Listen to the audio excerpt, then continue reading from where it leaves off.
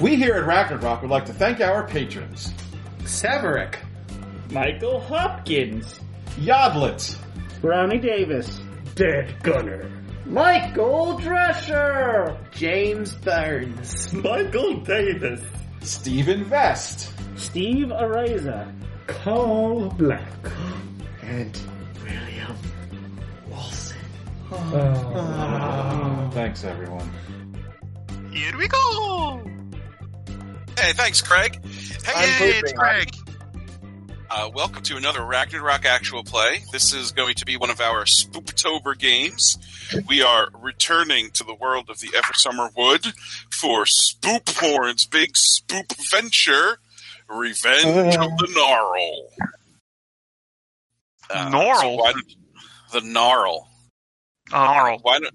Yeah, Gnarl. Gnarl. Wasn't that character from Aquatine Hunger Force? Yes. That's who it is. That you spoiled it, Eric. Thanks a lot. Shit. Game over. That's a game, everybody. See you all next year. All right. Yep. Okay, cool. All right, so why don't you guys introduce your characters?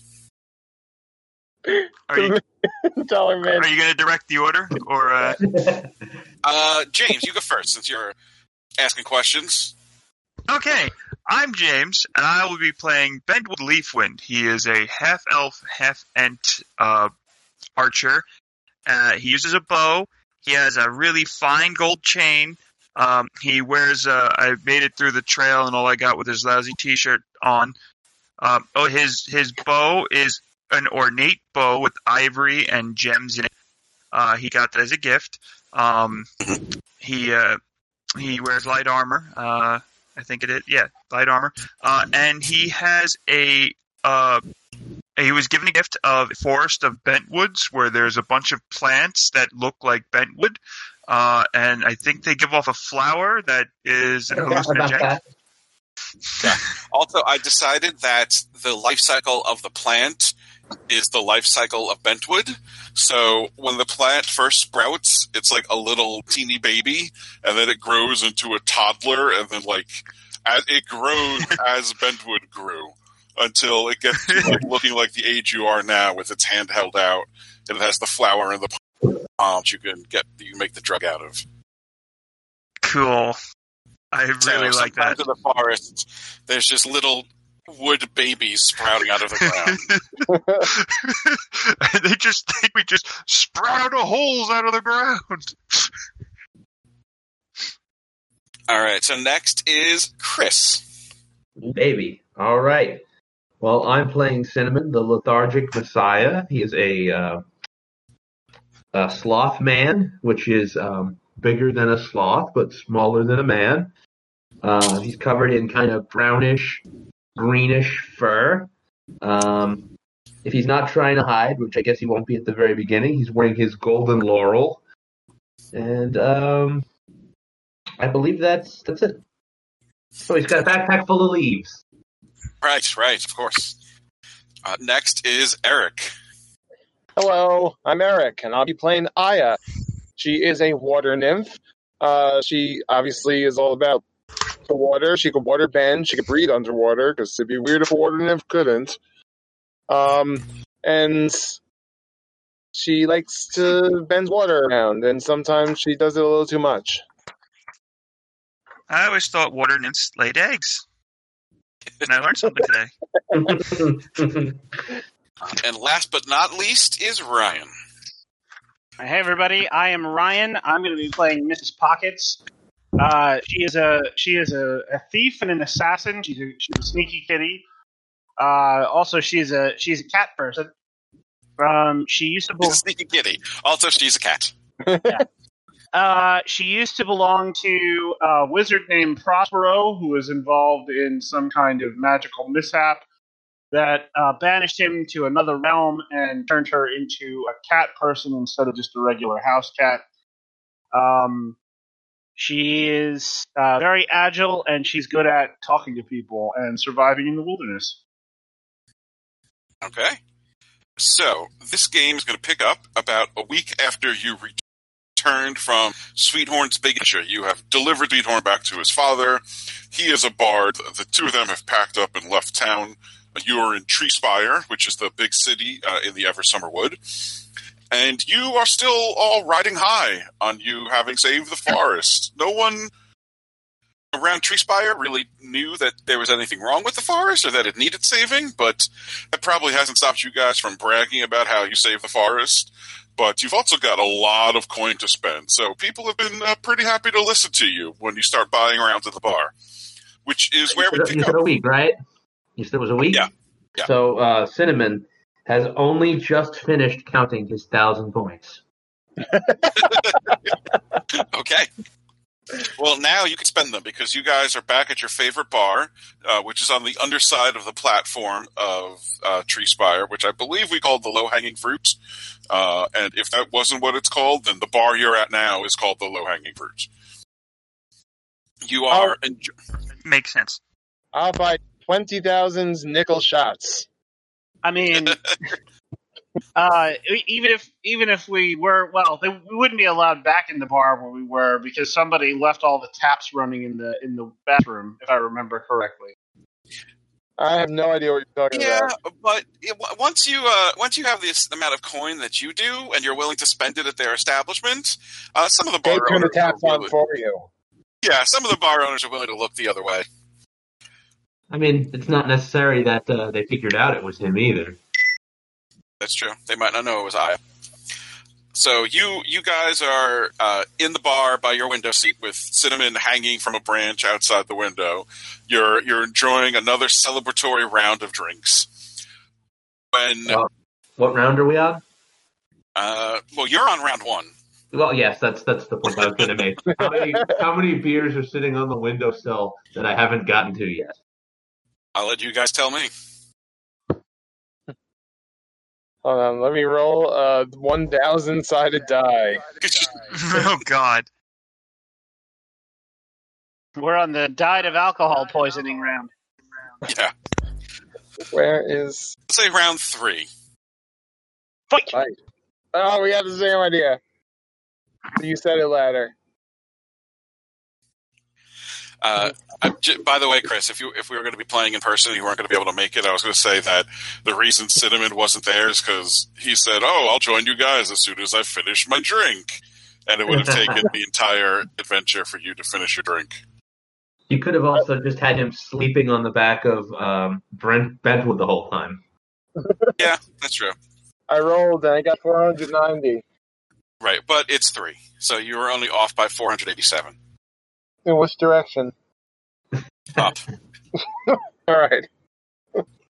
So you 3 are sitting at the table with Cinnamon hanging outside the window when you hear the cry of a bird, and you look out the window and you see this beautiful, majestic bird flying towards the window. It's about the size of a parrot, like a macaw, but it's bright green. Its beak is gold, and it seems to be slightly glowing, like it has this glowing aura to it. And its tail are these long, beautiful feathers. It is the most beautiful bird you've ever seen. And it perches on the windowsill, and it speaks in a human voice, and you recognize it as Tola, the woman who lived inside the tree at the center of the forest, who you helped save by returning the gem. And she says, heroes of the Eversummer Wood, I'm so glad I was able to find you. I am sorry to say, but I need to call on your aid once again.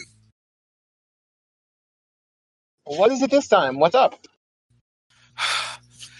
You returned the gem to the tree, and it is restoring balance to the forest, but it is taking time for the enchantment to reach full strength throughout the wood, actually at the edges of the forest, and I fear that an enemy of the forest is taking advantage of this weakness to try to destroy everything. His name is the Gnarl. He brings death and decay with him. He has long sought to bring low the Eversummer Wood and strip it of all its life and warmth. I'm afraid that if he manages to dig his claws into the wood now, he will be able to spread his rot throughout the forest, and as he gains strength, the enchantment won't be able to keep him at bay. Well, we can't have that. We just spent this entire time saving the forest. We gotta save it again. I was hoping you would say that. He is set up to the east of here. You will know his territory when you enter it. It is an addendum to the forest right now, but it will begin encroaching into the Eversummer Wood itself, and soon everything will be his domain. And I have important flowers in this forest, so it's very important that we protect it. Do you guys see that beautiful bird off in the distance? I've never seen one that color. Mrs. Cinnamon, Pockets right, you need to leave immediately. Mrs. Pockets has just been sitting there staring wide-eyed the entire time, and her tail has just been flicking back and forth. Yeah. She kind of looks over at Aya and goes, Stop me! You're breaking up there. Sorry, Do you want Aya to stop her from eating the bird? Oh.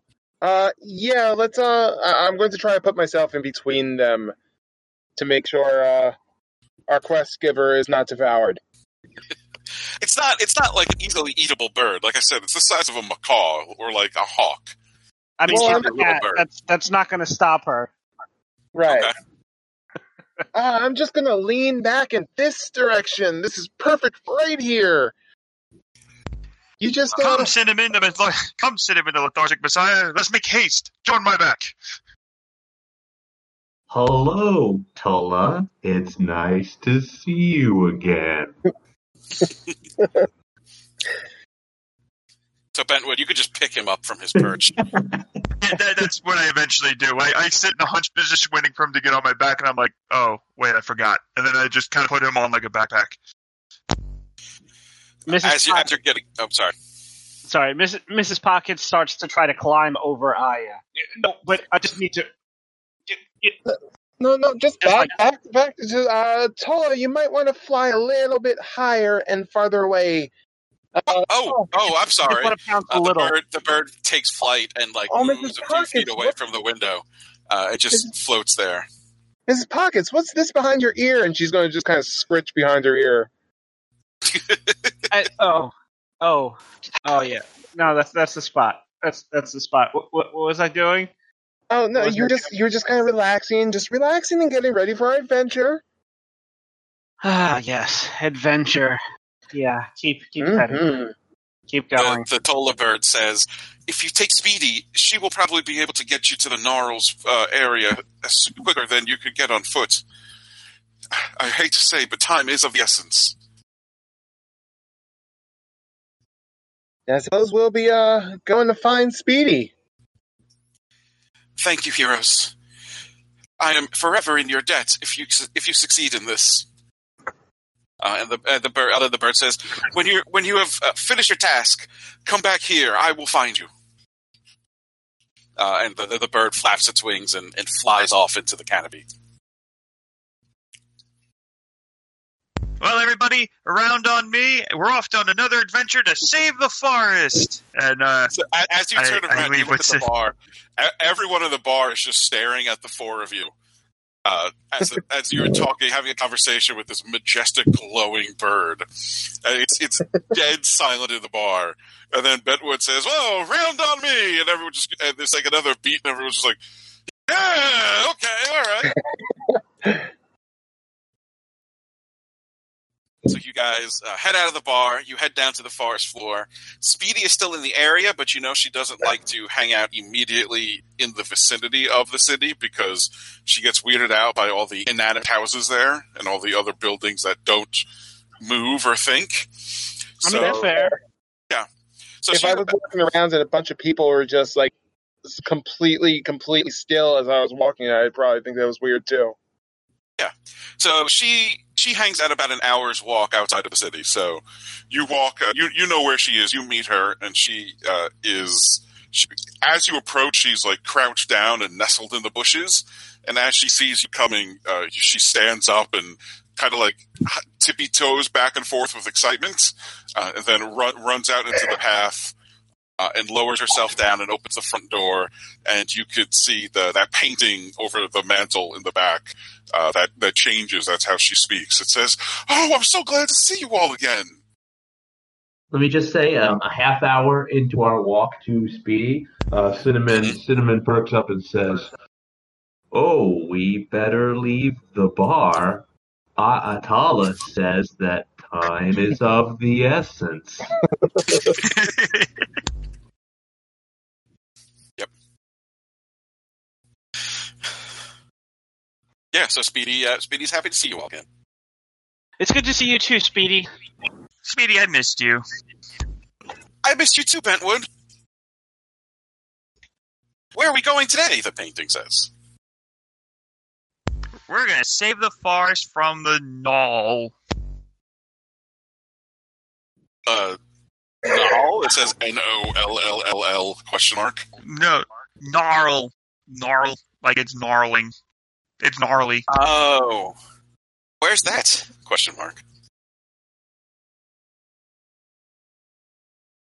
I bet if we went and found Speedy, we could get there faster. Told you Good that idea. on the eastern edge of the forest. We're going east. Like Okay. very east. Everyone in. Not to be confused with Weast, which is a combination. I always confuse things with Weast. Oh, Diane. Weast? I Yes. thought you said Weast. So you all climb into Speedy. The door closes. You feel her stand up, and there's that shake for like the first few steps as she gets going. But then once she gets up to speed, it's just smooth sailing. So Speedy runs for a few hours, heading east. Again, the paths in the Eversummer Wood are nice and wide and clear, so it's real easy. There's still warm sunlight streaming through the windows. And after a few hours, you feel Speedy start to slow. And then you hear... Was she not flowy? Get out. No. Okay. You start to hear things scraping along the sides and the tops of the house. Speedy, instead of running, is now walking. And a few minutes after you start to hear those scrapes, Speedy stops and you feel her settle down. And the painting at the back says, "I'm sorry, everyone, but I can't go any further. The path is too narrow for me." It's okay, Speedy. You've done a great job so far, and I don't want to pressure you or endanger you any more than is necessary. Yeah, this is definitely a lot farther than if we would have just walked. So, And Yeah, this is probably like a day's walk that you did in like 3 hours. we're probably going someplace terrible. Just hazarding a guess. Oh my! Please be careful, everyone! hey, we'll try. So she settles down, like I said, and opens the front door. And as you step out, the forest around you is no longer the Eversummer Wood. Instead of those gigantic trees with their lush green canopy, the trees here are normal sized. They're anywhere from 20 to 40 feet tall, but they have thick, dark trunks. Their branches are bent and you would say gnarled, mostly leafless. Bent wood. It is bent wood, yeah. The branches are mostly leafless. And as you step outside of Speedy, a chill wind blows and makes you all shiver. There's leaves carpeting the ground here, and they crunch as you step on them. It's now nighttime? You haven't been going long enough for it to actually be nighttime, but here it is nighttime. And there's a full moon hanging overhead, and its pale light is being cast through these dark, twisted branches and creating a spiderweb of shadows all over the forest floor. And you have a feeling this is probably what Tola wanted you to find. All right, we found it. Mission successful. Going home. I don't. Speedy's painting says, "I'll wait for you a little ways down the path, so I'm not blocking anything." Okay, you just keep yourself safe. and make sure that if this stuff starts to spread, that you just stay away from it. Because as you turn around and look, Speedy is as wide as the path. Like, that scraping you heard was the branches of the trunks of trees scraping against the side of the house. So you could tell Speedy can't fit down this path. And from where you are now, it's just as wide as the house. Maybe 50 feet in front of you, 100 feet in front of you, the path narrows to about 10 feet wide. So Speedy definitely would not have been able to fit through there.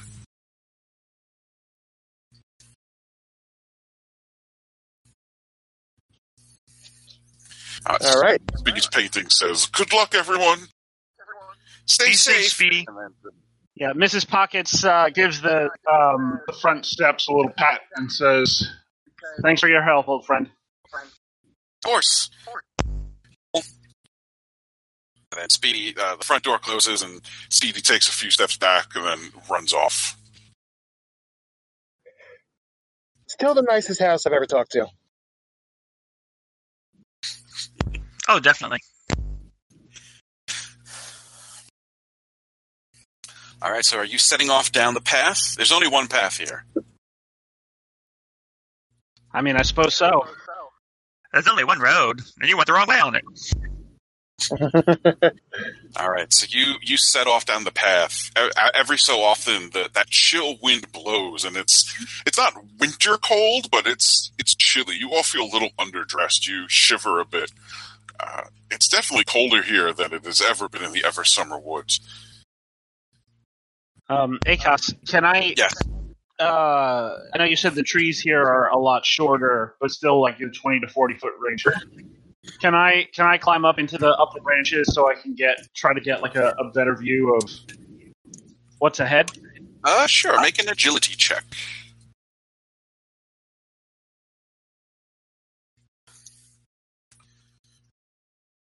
So just as a reminder, when you make a check, you roll 2d6 plus whatever your stat is, and a 7 or higher is a success.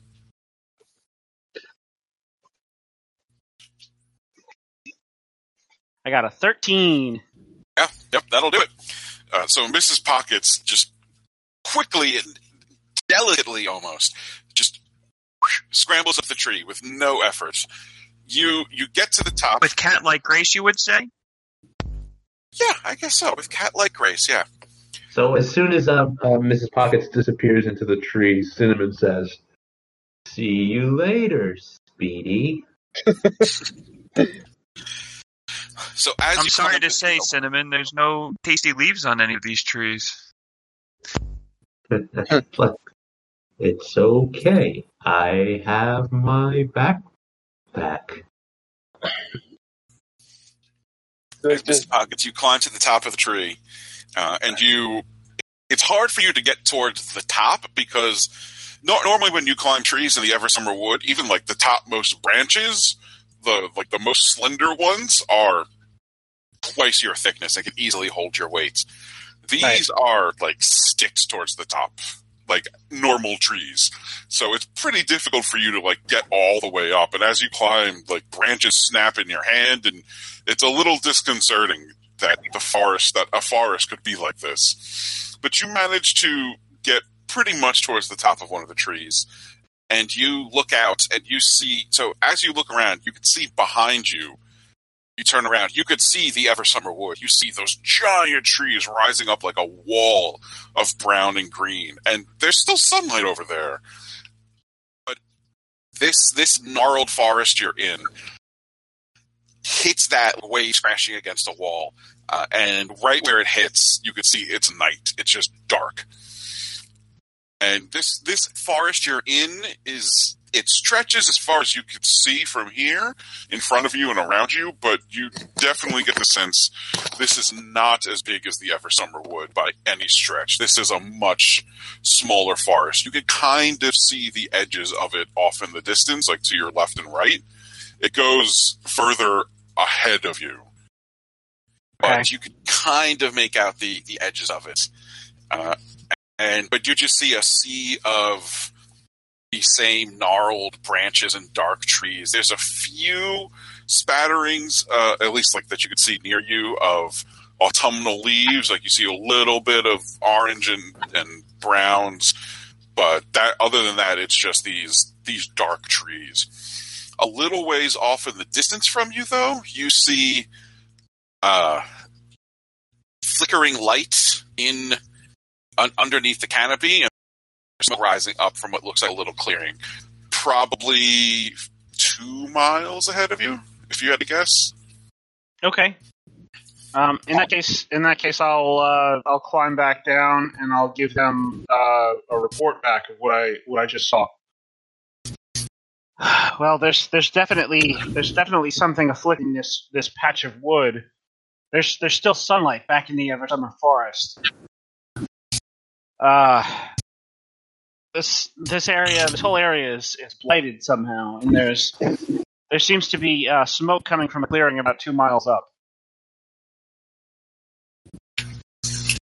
So, I say we should probably check out what's going on down there and hope that the creepy light isn't anything bad. I'll say it looked like a firelight from where you were, from what you saw, Mrs. Pockets. Yeah, but oh, sorry. No, go ahead. No, you go. You're up. It's all you. No, I was just gonna say, yeah, it was. I think someone might be.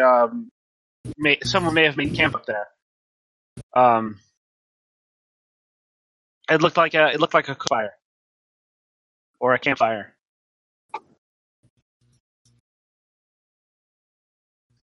All right, so you guys are setting off down the path. Carefully and quietly. Yeah, we're definitely going to sneak over to that area and maybe survey the location. All right, so as you guys get closer, everyone can make agility checks. And if you have stealth, I believe it gives you advantage. You have the stealth skill. I believe I do. So advantage, you roll 3 dice to take the 2 highest. I only have perception. Well, then you don't get that bonus. 2S6. Okay, so I got a. Oh, God damn it. I got an 11. I got an 8. There we go. I rolled the right thing. 7. Third time's the charm. I also rolled 8. Okay, so those are all, you all succeeded.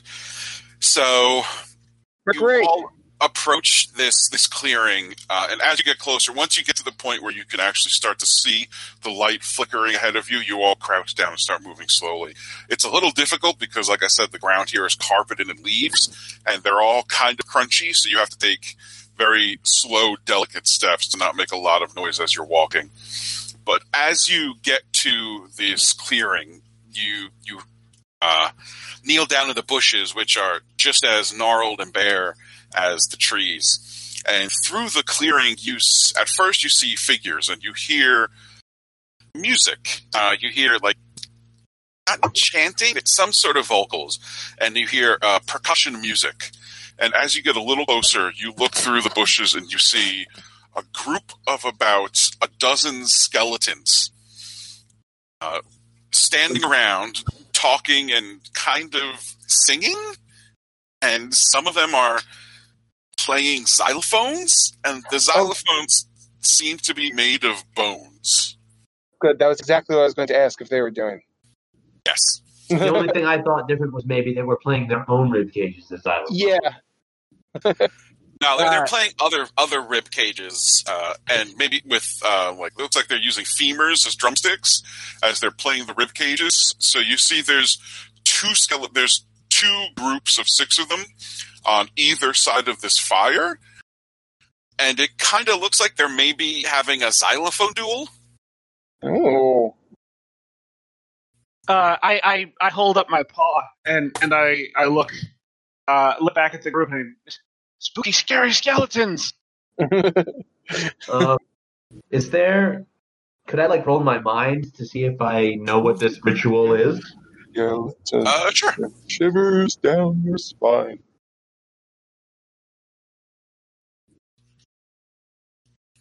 3. So 10. 10.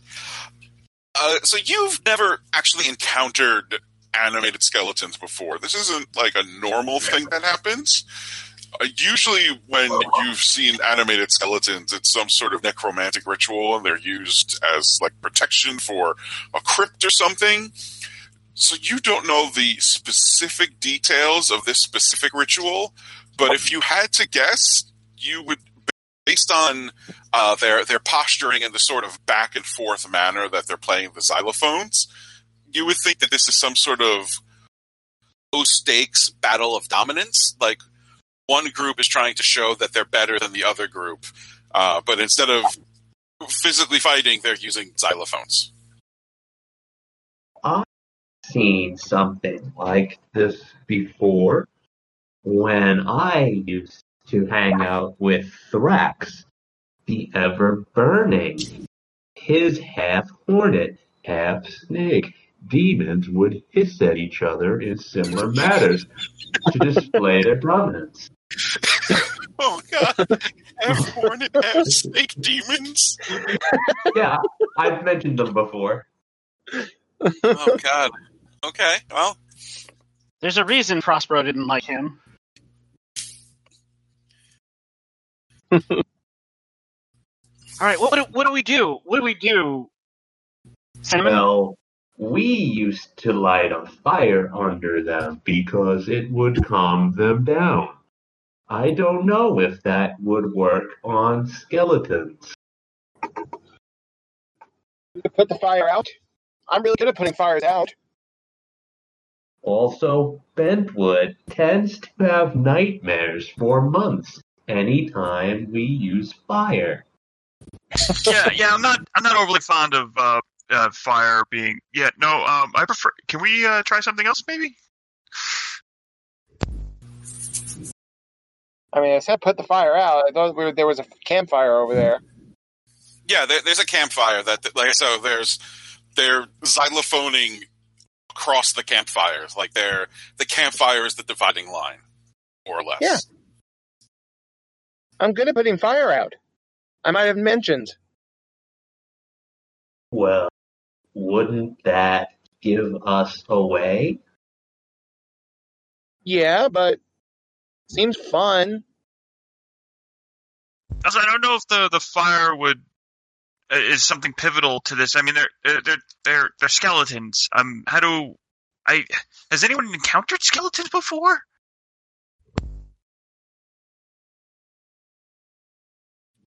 I don't Yeah. think I If you guys wonder about it. I would say you have not encountered skeletons like this. Like I said, if you have encountered skeletons, they're like tomb guardians. Only ones I've ever seen had meat on.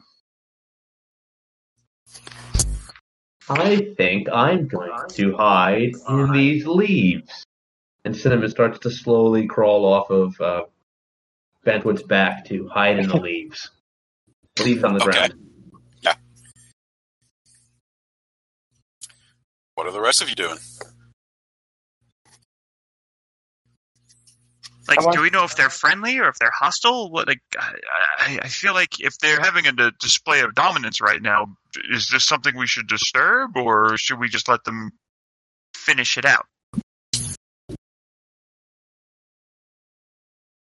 Well, going back to Thrax's pet demons, it was never a good idea to distract them during their rituals. It was a good way to get bit and stung.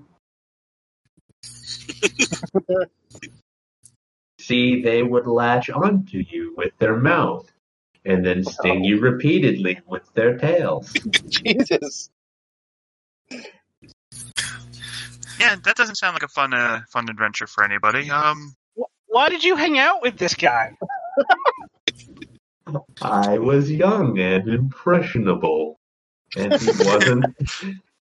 And as far as I knew, the only bad things were harpies. I mean, harpies are pretty bad. Harpies tend to eat sloth men. Oh. Thrax didn't try to eat me. No, That is a Friggin' positive for hornet. him. snake demons stung you. Oh. They never did it to me. You can tell because I'm still alive. All right. Listen, I've got an idea. We can probably gauge the the intentions of the skeletons. I'll go in. I'll see if I can, maybe get their attention somehow. And if it looks like they're all going to descend on me and murder me, then the rest of you jump out and we kill them all. Question. How do you kill a skeleton?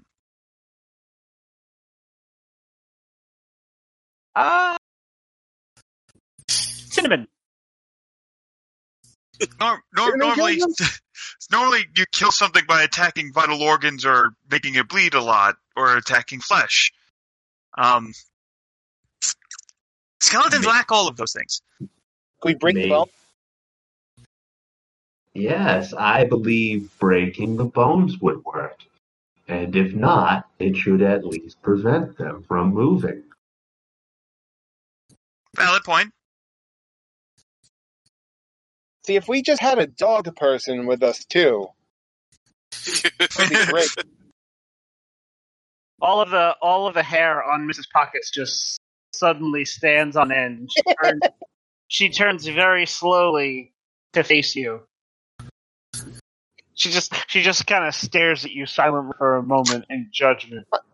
I'm just saying that they take care of bones well. That's all. Don't worry, Mrs. Pockets. I wouldn't trade you in for a dog. You're a much better companion. I ain't hate her.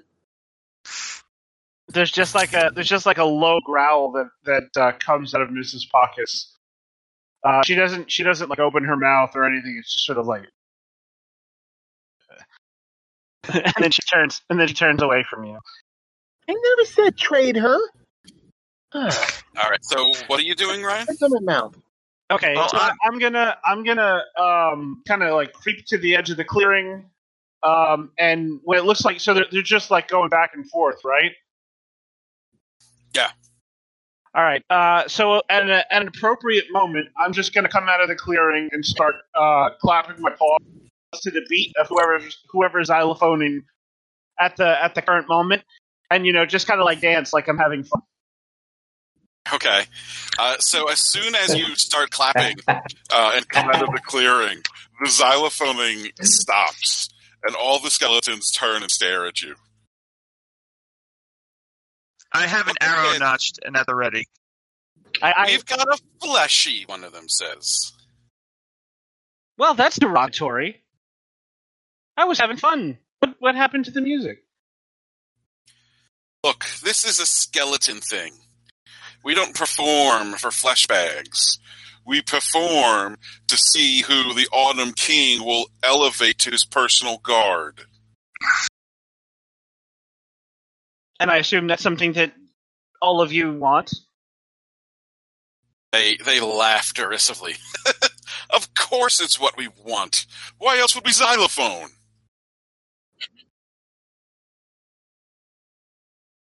Good question. Well, in that case, I don't want to interrupt your little xylophone off. I was just enjoying myself. I'll pass on through if you don't mind. Whoa! They like spread out. You can't just pass through. Earn your way through, fleshy. Okay. How does one earn their way through? The xylo. Hard.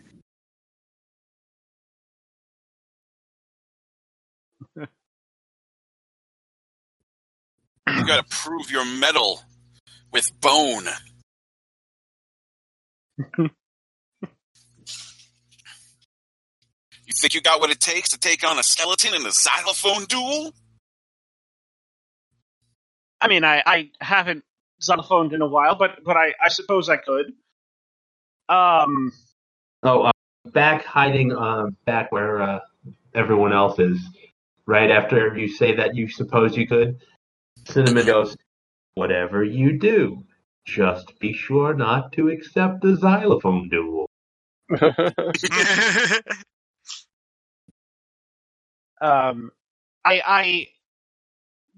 I would need to borrow somebody else's bones. I've brought my own, but they're.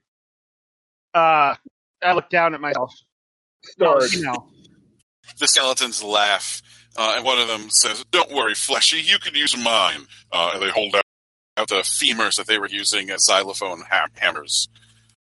What are the rest of you doing in the trees? You can hear all of this. How many skeletons were there? There's a dozen. There's 6 on each side. Alrighty. I'm debating on whether to just come out and attack or just wait until Mrs. Pockets tries to play, and if she does horrible and they go to attack her, then yeah, start attacking. I'm going to see how this plays out, and I'm just going to keep a bow ready and an arrow notched, and wait to see what happens. It's to see how the xylophoning goes as well. But could I empower the 2 femurs that Mrs. Pockets now has so that he can xylophone better?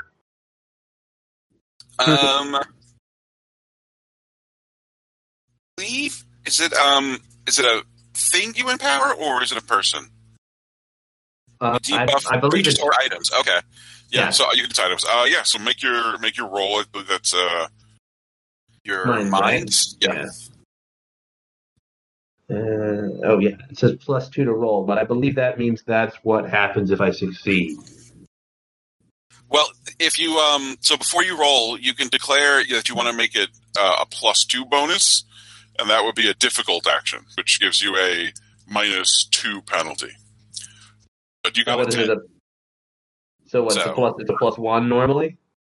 Yeah, it's a +1, or you can make it a +2 for a difficult action, which you would succeed at because you got a 10, so that would lower you to an 8. So that still succeeds.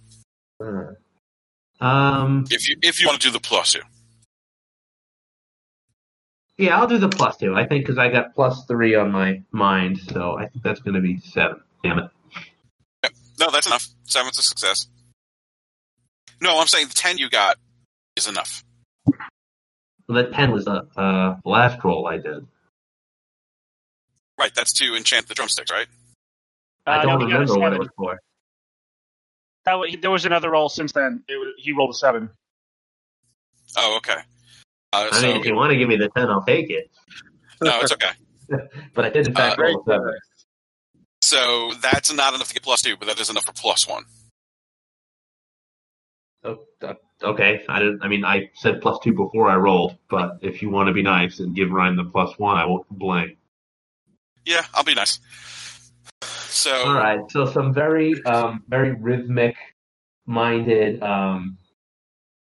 moths fly out from my fur and nestle onto the femurs, and they will make sure that if Ryan's a little too slow, they'll flap their wings and he'll hit the beaten time. And if he's going a little too fast, they'll spread out their wings and slow down the thing and improve his rhythm.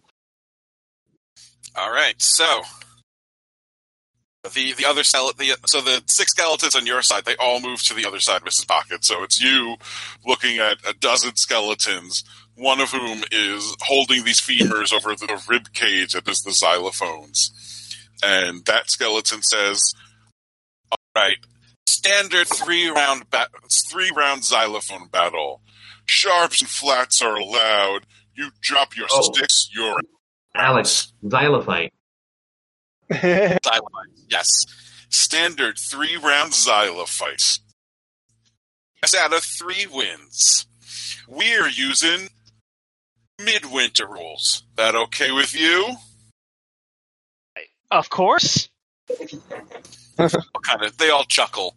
It looks like all of them are sneering at you and smiling, but that's because they don't have faces. Mm-hmm.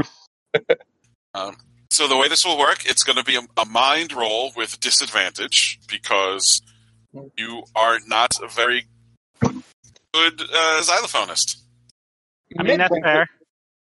Midwinter rules means skeletons win. It gets very confusing when there's not another non-skeleton here. Okay, so I take the two worst, so that's 7 plus 2 is 9. Is that with the +1 from Chris? Yeah, my mind is 1, so... Okay. So the first skeleton, the skeleton goes first, and they got a 6, so they had a decent melody on their xylophones, and you kind of copy it a bit, but then you give it a little bit of flair and improve it as you go. And all the skeletons on the other side got to go, oh, recognizing that was the better xylophoning. So another round.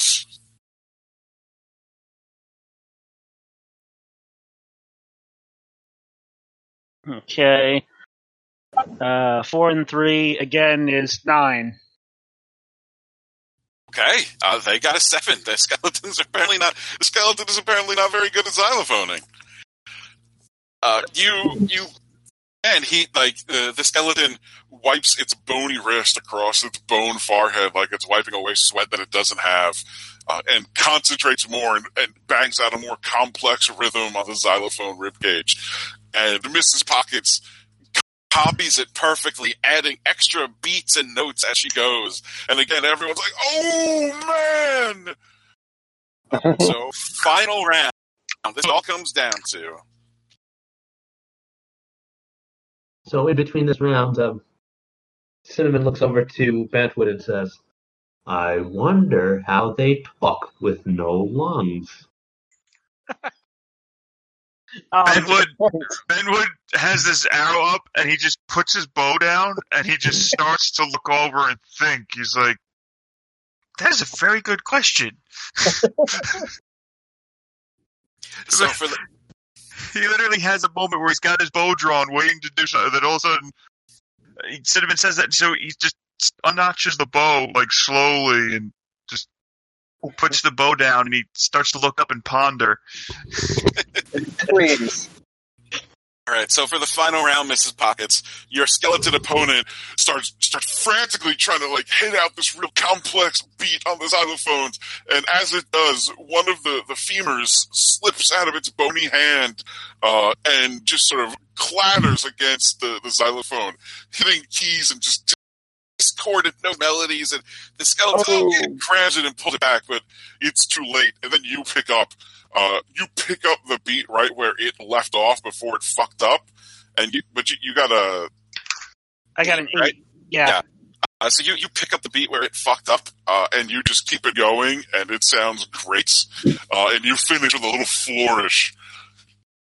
And there's just silence for a minute. The only thing you can hear is the crackling of the fire. And then all the other skeletons on the other side go, oh, the fleshy beat you! And they're all making fun of the skeleton. Some of them run over and pat you on the back. Like, that was really good xylon for a fleshy. Well, you said midwinter rules, and I know that things get serious when you bring out the midwinter rules, so I brought my A game. Oh, snap, they do! Oh, she kicked your bony ass, man! They're like... She kicked her pelvis. She kicked your pelvis, man!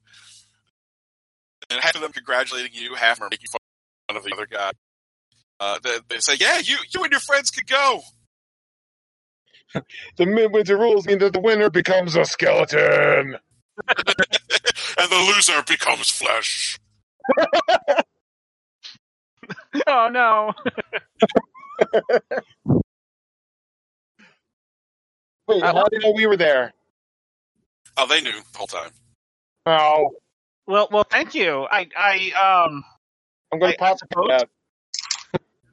I'll pop my head out. How'd you know we were here?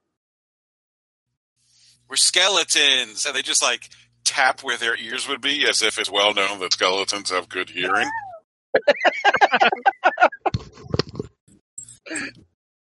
All right. Benwood now looks even more confused because he's still pondering what Cinnamon said, and now he's wondering what they're talking about.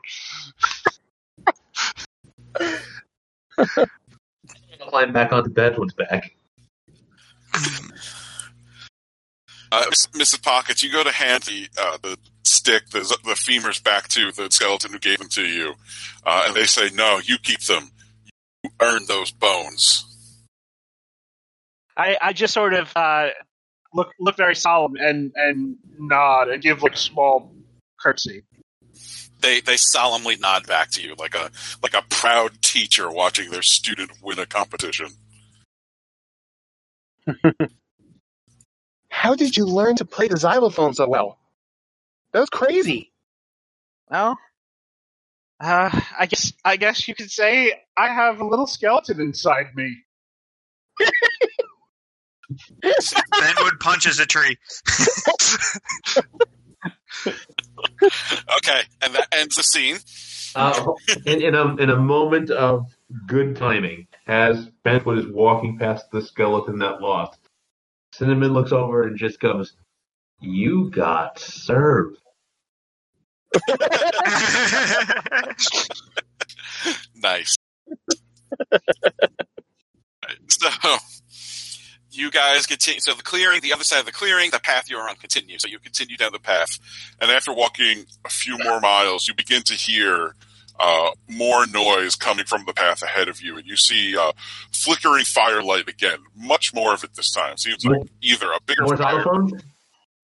You don't hear xylophones. You hear the murmur and din of conversation. You can't make out what's being said, but it sounds like a bunch of people talking. There's a little bit of music that you can kind of hear, but it just sounds like normal music, not specifically xylophones. And as you approach, you see a man with a cape approaching in the bushes just on the path, like just outside where the light hits. And Sky seems to be watching whatever is going on ahead of you.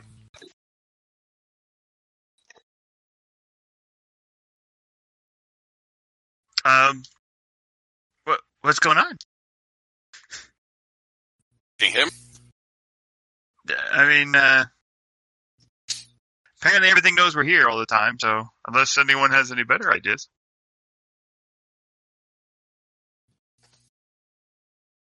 I'm hoping he Okay. found us to a xylophone match. So you approach the man and you say, "What's going on?" He goes, "Oh!" And he jumps and spins around. The man in front of you is pale to the point of almost being white, and he's wearing a tuxedo with a medallion hanging from his neck off a thick red ribbon almost. And he's wearing this black cape that comes over his shoulders, but it seems like the inside is lined with red velvet. He's got this widow's peak in his hair. Oh, Count Chocula. Yeah, and the rest of his hair is just like slicked back. The shirt that comes out of the cuffs that come out of his jacket are puffy and lacy. And he goes, "Oh, you startled me." Yeah, I'm sorry, you seem very focused, and there's a lot of commotion going on up ahead. Just wondering if you knew what was going on. Oh, it is. I like your digs. Oh, these are. Oh, thank you very much. I am Count Vampula. Hi, Count Vampula. My name is Bentwood Leafwind. I'm an elf. It is a pleasure to meet you, Mr. Bentwood Leafwind, and he gives you a deep bow with one arm out. The scene in front of you is a birthday party that an old friend of mine is throwing for his daughter. Were you not invited? Are the rest of you with Bentwood, or are you, like, hanging back? I'm back. Oh, that's right, yeah, okay. In fact, I'm going to Cinnamon's stick my head out. I'll stick my head out from behind him suddenly and go, "Look out. There's a man up ahead."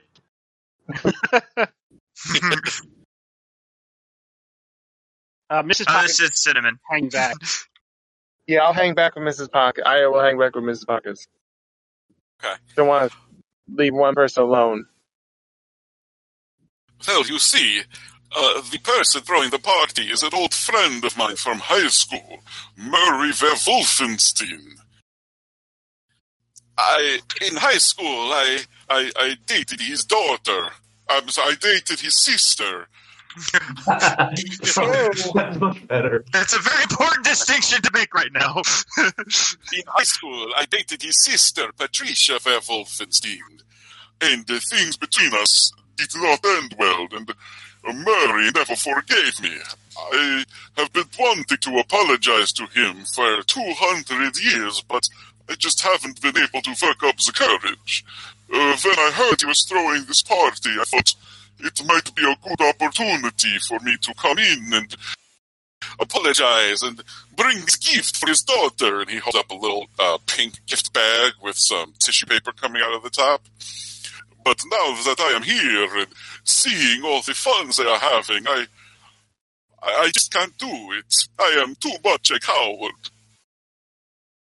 Well, you made it this far. I mean, there's no reason why you can't just go and try. I mean, it's been, 200 years? I mean, that's a long time to hold a grudge. And if everyone's having a good time and you come in with a present and an apology, I mean, you don't have to stay. You could just give the present the apology and see if he asked you to stay. You could just go in, drop it off, apologize, and leave, and just see what happens from there. I am so nervous, but could you help me? Whenever I want to work myself up to something, I just pull out my mirror, look myself in the face, and say, "You can do it." I don't know if you're making a joke or not, but that would not work for me. Sure it would. Reflection. Oh, I'm sorry to hear that. That's an odd thing to have. It is part of the curse of being a vampire. I see. Cinnamon, did you know he was a vampire? You know, when people can't cast reflection, sometimes it means they're a vampire. I wonder if you've been cursed with vampirism. It is both a curse and a gift, for I live forever and keep my beauty.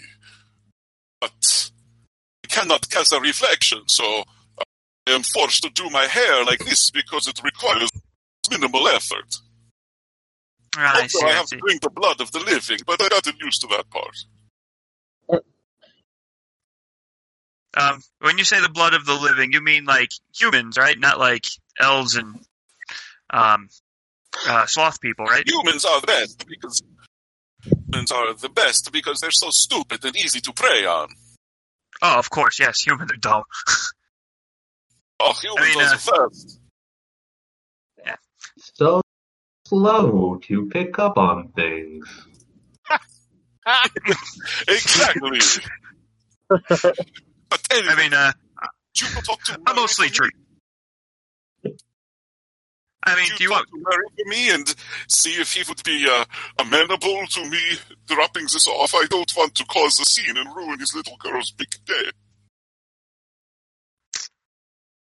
I don't see a reason why I can't do that. I mean, yeah, I can understand if you ruined his daughter's day, that how this grudge can go from 200 to 400 years. I could probably go and have a few words with him real quick and see what the situation's like. If you do, I would be very thankful. I would have to think of some way to show my gratitude to you. It's okay. I mean, we have to fight the Gnarl pretty soon, so if you know any ways of helping us defeat him, that'd be great. But as of right now, I'll go see if your friend here would like if he'd be okay with you coming by and apologizing. If you talk to Mary for me, I will tell you how to get to the Gnarl. Ah, that is great. So, me and Cinnamon are going to go and be right back. All right, he points. That one over there, that is Murray. So as you and Cinnamon step forward. Cinnamon grabs the gift as Bentwood walks away. What are you doing with that? I thought we were giving him the gift. Oh, you're going to say it from him. Okay. Yeah. Gotcha. Okay. So as you step into the clearing, this clearing on the path is much larger than the one you were at with the skeletons. You see there's a few bonfires going. They're casting orange light everywhere. There's a few streamers hanging from the trees at the edge of the clearing. There's a few different tables set up. There's food and drink. There is a band off to the side, like a regular band playing with stringed instruments. And it seems like everyone's having a good time. And it seems like the majority of the people here are werewolves. You see a bunch of... It's kind of like if Mrs. Pockets was a dog. There's a whole bunch of wolf-faced people that are milling around. They're, some of them have plates of food. Some of them are have drinks, and they're having conversations. And you see the one that Count Vampula pointed out, Murray, is kind of standing in the middle of the clearing talking to two other werewolves. And he says something, and you see the other two laugh, but you can't hear what he's saying. Mm-hmm. All right, so I start to approach him very slowly with cinnamon on my back with a gift, and I go, "Hey, Murray, how you doing, buddy?" He turns around and looks at you quizzically. Do I know you? Not really, no. Unless you know of the hero of the Ever Summer Wood, then yeah, that would be me. But other than that, can't say that I do.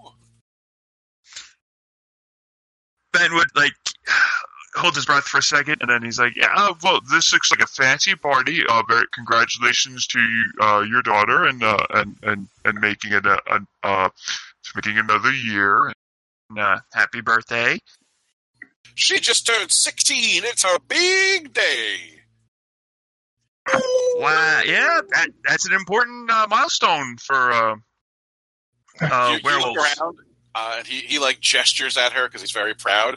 And you see like a 5-foot-tall werewolf in a pink dress that poofs out at the skirt with frills. She's got a little tiara on too, and she's running around with her friends. Oh, you must be so proud. She looks gorgeous. I'm very happy for you. The light of my life. Ow! So, I don't know. Do you know of Count Vampula? He his face just drops. Ooh. Me and Reggie. If that's his name, then yes, I guess. I haven't heard that name in a long time. Well, he feels really bad about how things were, and he's upset that about things, and he wants to apologize. Would it be okay if he came by, apologized, and brought your daughter a gift? Are you saying that Reggie Vampula is already here? No, he's not already here. He wants to come and apologize. I'm just making sure it wouldn't ruin your day and ruin the party and ruin this fantastic event if he were to come by and say he's sorry and bring your daughter a gift. And then Cinnamon pops up and says, "Here's the gift. You can have it either way." So Murray Werewolfenstein takes the gift from you and sets it down, and he stares at you. So one of you make a mind check to persuade him. All right, my mind is at 2. Oh, mine's 3, so I guess I'll go. Appreciate it. 2d6 plus 3. 10. Okay. Is it a sweet 16 for the werewolf in dog years? Like that, you don't know.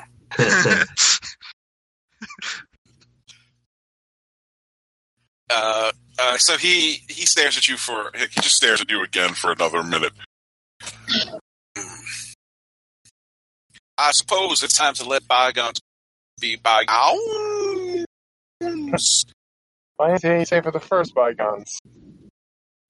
You could tell Reggie that he could come over and say his piece.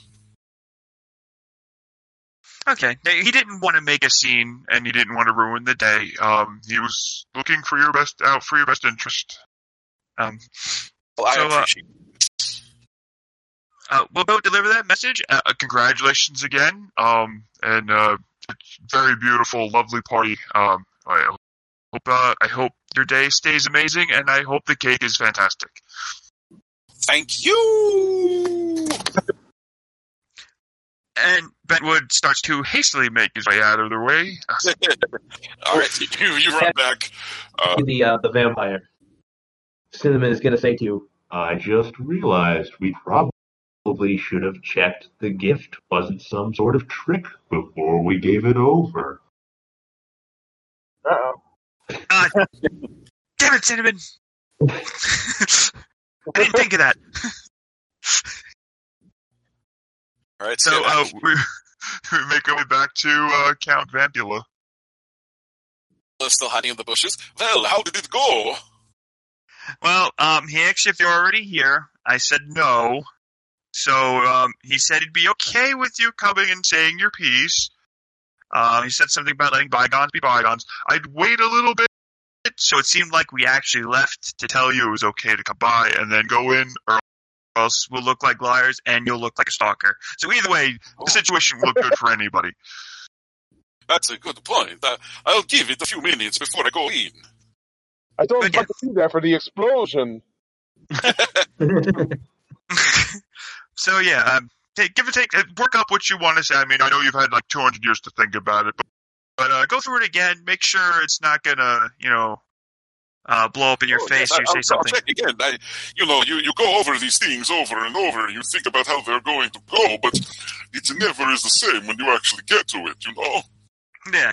Just what? Even if you don't even need to, just speak from the heart. Just say how you really feel. I'm sorry. But my heart no longer works. Yeah. I realized that after I said it. Just be honest and with how you feel. I would go with that. I mean, if you truly feel regret and you miss your buddy, that would be points you should highlight in your apology. Thank you, Mr. Bentwood Leafwind. You have been a true friend to a man in need.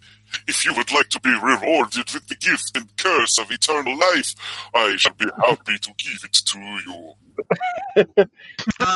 Half elf, half ent. I have extended life as it is. Can't fit into the half. Well, in that case, you wanted to know about the Gnarl, did you not?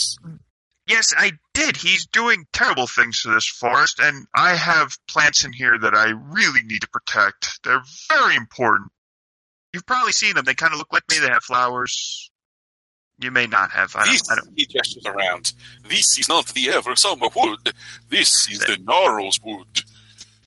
It travels with him like a traveling court. The Autumn King keeps his throne at the far edge of the wood. You will have to travel down this path to get to him, but he is protected by the most dangerous thing of all. Dense fog that will drive you insane. I don't want to be insane for the rest of my life. I have a long time to go, and I just keep getting bigger, too. It's the only way to get to him, though. Do you have any tricks to get through the fog? You must steel your nerves, for the fog of regrets can break even the strongest person. Ah, damn it, I regret. I've been alive for a very long time. I have a lot of regrets. That is even worse. I know. The only way to get through the fog would be with permission from the Gnarl. The only way to get to the Gnarl to get permission is to go through the fog. What if somebody else already has permission, and they go and ask permission on our behalf? I suppose, but the Gnarl wouldn't grant it. He needs to size up the people before he gives them permission. He likes to look you up and down and get the feel for you. Sure. He's a people person. Ocular pat down. Yeah, I see. I mean, if I was something that powerful, I would definitely want to size up my things before I would allow them to grace me with their presence. All right, yeah, no, it makes sense. But thank you, my friend. If there is ever anything Count Vampula can do for you, do not fear to reach out to me. You know what? I would take you up on that. Maybe we'll go hang out one day. I mean, both of us being like Eternals, I would like that very much, as long as it is not the sun. Oh, yeah, no, I would burst into flame and die the most painful death in the universe. You're only saying it's the most painful because you've never met half snake, half hornet demons. Oh, I have. There is an empirical scale in the underworld of the most painful deaths. Vampire dying in sun is number 1. Wow. I'll take your word for it. Quite impressive, then. Snake vampire death is actually number 22. Jeez. It's a very long list, though, so 22 is still pretty good. I just picture a whole bunch of dead people in hell arguing how it's worse to die. No, I died more painfully. No, I died more painfully. Well, I guess we'll have to try out each other's deaths and see. A lot of time in the underworld. I had gotten to the garbage and ate some chocolate. Oh no, all dogs go to heaven. Oh,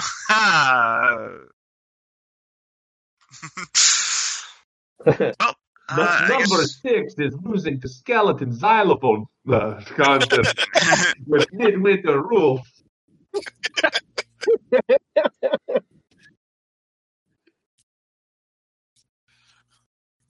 There's just a mural of someone having their bones pulled out by angry skeletons. They rip your my bits out and C's play it like a xylophone while you're still living. No, they make you play it like a xylophone.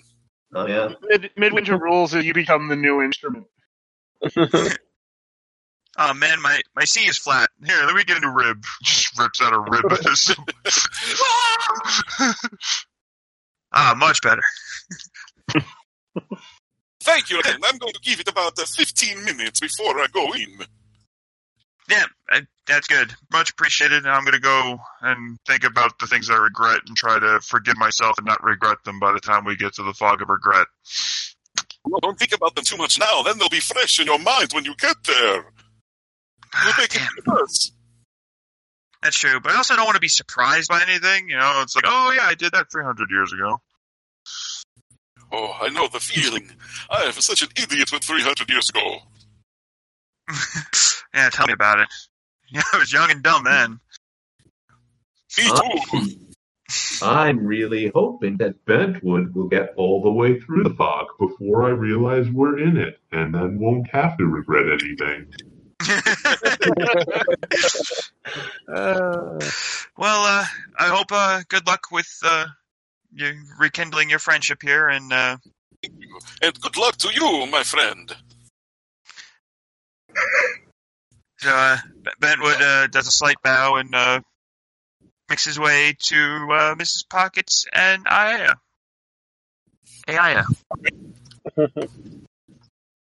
Yeah. Oh. What a nice guy. Looked like a nice party, too. You guys come back on the edge of the path, and then Mrs. Pockets goes, "Ah, darn!" She pulls out 10 coins and just passes them to Aya. All right. What did you guys bet on? What? Nothing. Never mind. She just owed me. Yeah, that's it. How are you? He looks skeptically. Good. Basically, we have to make our way straight down this path and we have to make it through the fog before we can get to the gnarl. And, and the fog is enchanted, and the only way to get through is to get permission from the gnarl, but in order to get permission from him, you have to get through the fog to meet him to get permission from it. And also, it's the fog of regret, so it makes you go insane. Oh, well, that sounds troubling. Yeah. Yeah.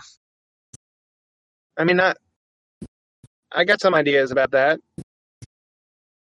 How about you guys knock me out and drag me through the fog? I mean, And Cinnamon's not even going to realize we're in it until we get through it. I mean, isn't fog just kind of water? Yes. Yes. Yes. Can I See where maybe you're going with this? Can I maybe go for a swim? No. Can I maybe I can Can see I use it to flood the forest? I can see if I could do something about that. I've never really tried it with water Floods vapor, of but regret. I regret doing that. I regret not trying this earlier. I regret doing that, and I can't stop regretting it because I'm waist deep in the fog of regret, or a flood of regret. All right, so I suppose we press on. All right, so you keep going. The We break on woods through to around- the other side. Yeah, the branches still hang over them. These knotted tangles. The wind chills you as you walk. You once again, after a few more miles, see flickering light ahead of you in a clearing, and you hear it's the dimmest one you've seen yet. It's still obviously a campfire, but it's smaller than the others. And as you get closer, you hear a single hushed voice speaking, but you can't make out what it's saying. What are you going to do? You're up. All right. So, I would like to try to see if my water bending can take care of water vapor in the air by making a path through the There's no fog. fog here. What? Not in the fog. We're not at the fog. There's just a campfire up ahead. Oh, why would we say I'm up then? Sorry. Because Mrs. Pockets took care of the first campfire. I did the second. And it's your turn, because if we waited on Cinnamon, it'll be Oh, yeah, that's true. next game session. It's called the first campfire issue. All right, I guess it's me then. Sorry, I didn't sleep that much yesterday, so I kind of blanked out for a second. All right, we're good. Let's go. All right, So, are you sneaking forward, or are you just walking into the clearing? No, I want to be quiet about it. See if I could. although Alright. Benwood is going to try and hide and have his bow ready for whatever may happen, so he's going to sneak. All right, so that's agility checks from both of you, and you get the stealth bonus if you have it. I should have gotten that. Stupid me. I will also sneak ahead and back Aya up. I got a 9. I have a 10. I have an E! I got 13. Okay, yeah, you all sneak. You don't think anything heard you or noticed you. As you approach the clearing, you peer through the bushes and you see a small campfire with some logs laid on their long sides set around it, 4 of them. And sitting on the logs are these ephemeral shapes. They kind of look like bed sheets draped over a person with holes cut out for the eyes. They're just sort of these amorphous, ephemeral things. And one of them is speaking, and it says, "The ghosts were sitting around the campfire, just like this one. When all of a sudden, out of the darkness, a were-human jumped out." And all the other ghosts who are listening, like, "Ah, jump up!" And the were-human slashed at the ghosts, and its blood-filled, warm finger things cut into them. And under the light of the full moon, they all began to transform. Their shapes took form. They grew arms and legs, and you hear like the ghosts on the other side are like holding on to each other and shivering, like, And then, once they had physical form, they could feel things. Oh, God! From that night on, every full moon, those ghosts turned into werehumans. And they say that if you listen hard, you could still hear them under the full moon, walking around this very forest, talking about barbecue grills and their pathetically short lifespans.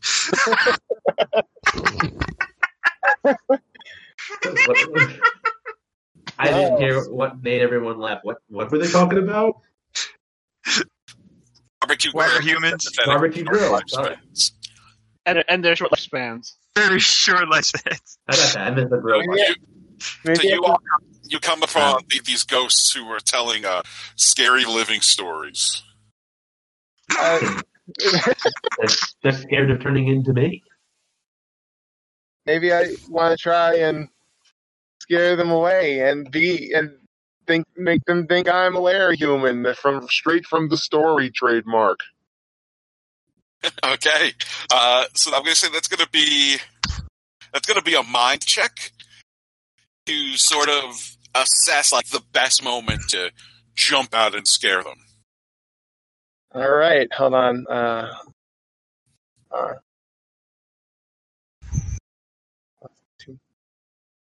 10. Okay, so that story's over. So you wait, and the ghosts all kind of compose themselves, and one says, "All right, it's my turn." So this is a true story. One night, a few years ago, a bunch of ghosts were camping in the woods. They had just finished setting up their ghost tents. They heard a rustling in the bushes, and you hear that, and you rustle in the bushes, and they all stop. Yeah. All of them turn and look. They can't see you, but they all turn and look. Then they wait, and then the one who's telling the story goes, and then they thought it was just an animal in the brush. Now they didn't think anything of it, and so then they all went to sleep in their ghost tents. But in the middle of the night,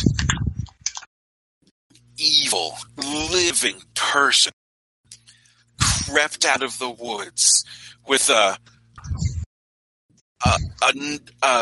thing that living people use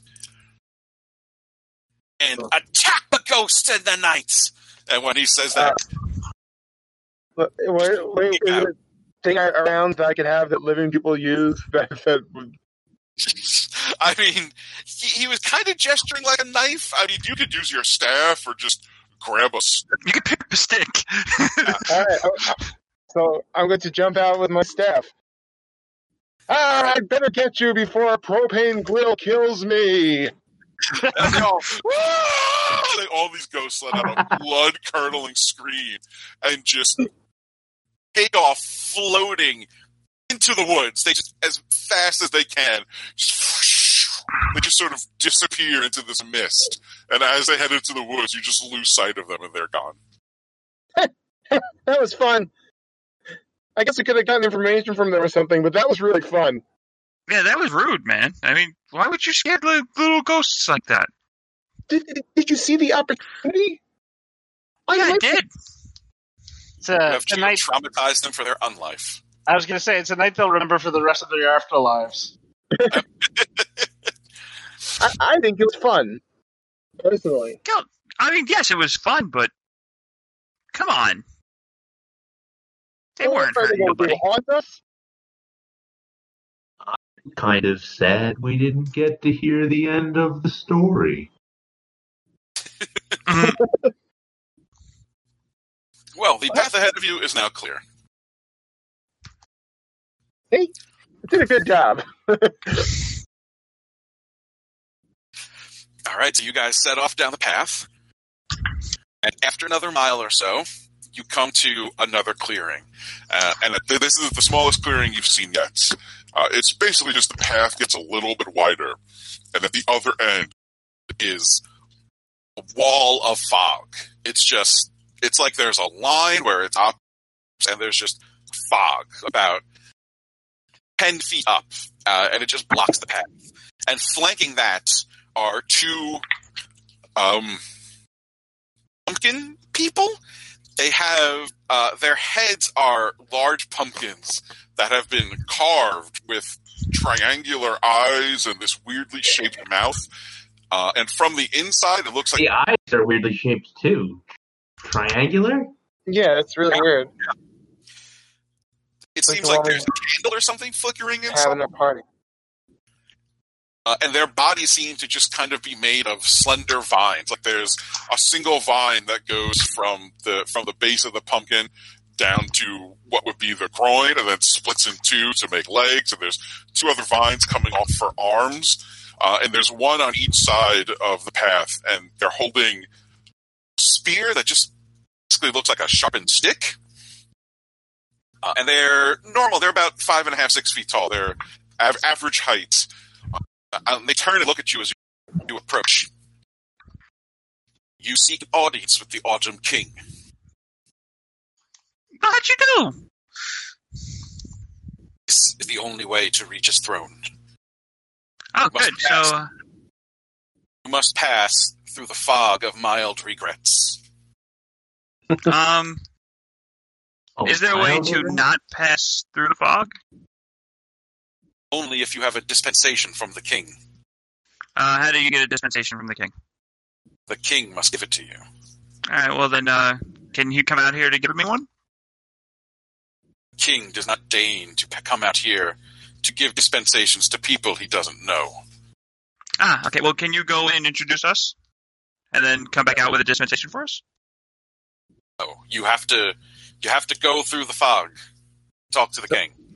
So we can't go through the fog unless we talk to the king, and we can't talk to the king unless we go through the fog. Oh, you have to go through the fog. It's just you'll have to deal with the fog of mild regrets. Once you have a dispensation from the king, fog won't affect you anymore. You just have to go through the fog. Yeah, we get that. But is there a way to not go through the fog? I have a question. Mrs. Pockets raises her paw. We ran into a guy back there who said that fog would drive you insane. And you're calling it the fog of mild regrets. Was he overselling it, or are you guys underselling it? The two jack-o'-lantern guards look at each other.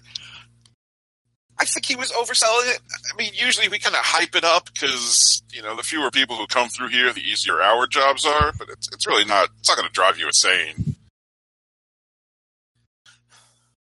You said I mean, I mild guess that regret? really depends on your regrets, but yeah, it's the fog of mild regrets. Well, that should be easy for me. I only have terrible deep-seated regrets. Well, I mean, it's mild on a scale, so if all your regrets are terrible, deep-seated, it's just going to be one of those. But the smaller one, Mild per person. That doesn't sound fair. Well, you should have been a better person. I guess it's fair.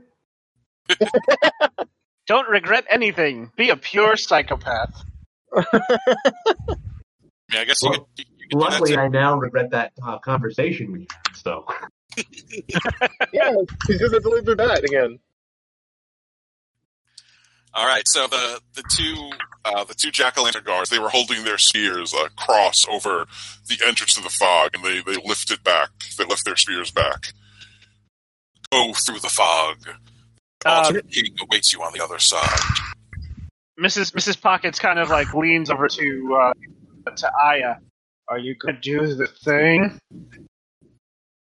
Let's try. Julie, do the thing. So make actually, I'm not going to make you roll for it. You try, but it doesn't work. Yeah, kind of get that. It's not. You get the. You think that maybe it would work on fog in general, but this is magical enchanted fog, and it's a stronger Right. enchantment than your magic to get it out of the way. So unfortunately, I'm it doesn't work. willing to accept that. Good, because you don't have a choice. Moving Or he could move all the fog, but there's still a thick layer of oh god, I forgot the word. Magic? No, regret. There's still a thick visible layer of regret underneath. You move fog, but the magic stays. Damn Okay. it. The fog actually weakens the spell, so you just made the spell stronger. Path of terrible regrets. Oh God! I regret doing that.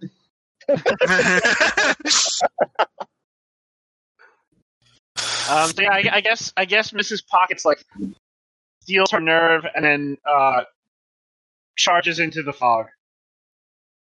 So, Mrs. Pockets, you run into the fog, and as soon as you cross that threshold, it just envelops you, and you could feel that your fur is suddenly clammy and damp from this super dense pea soup fog.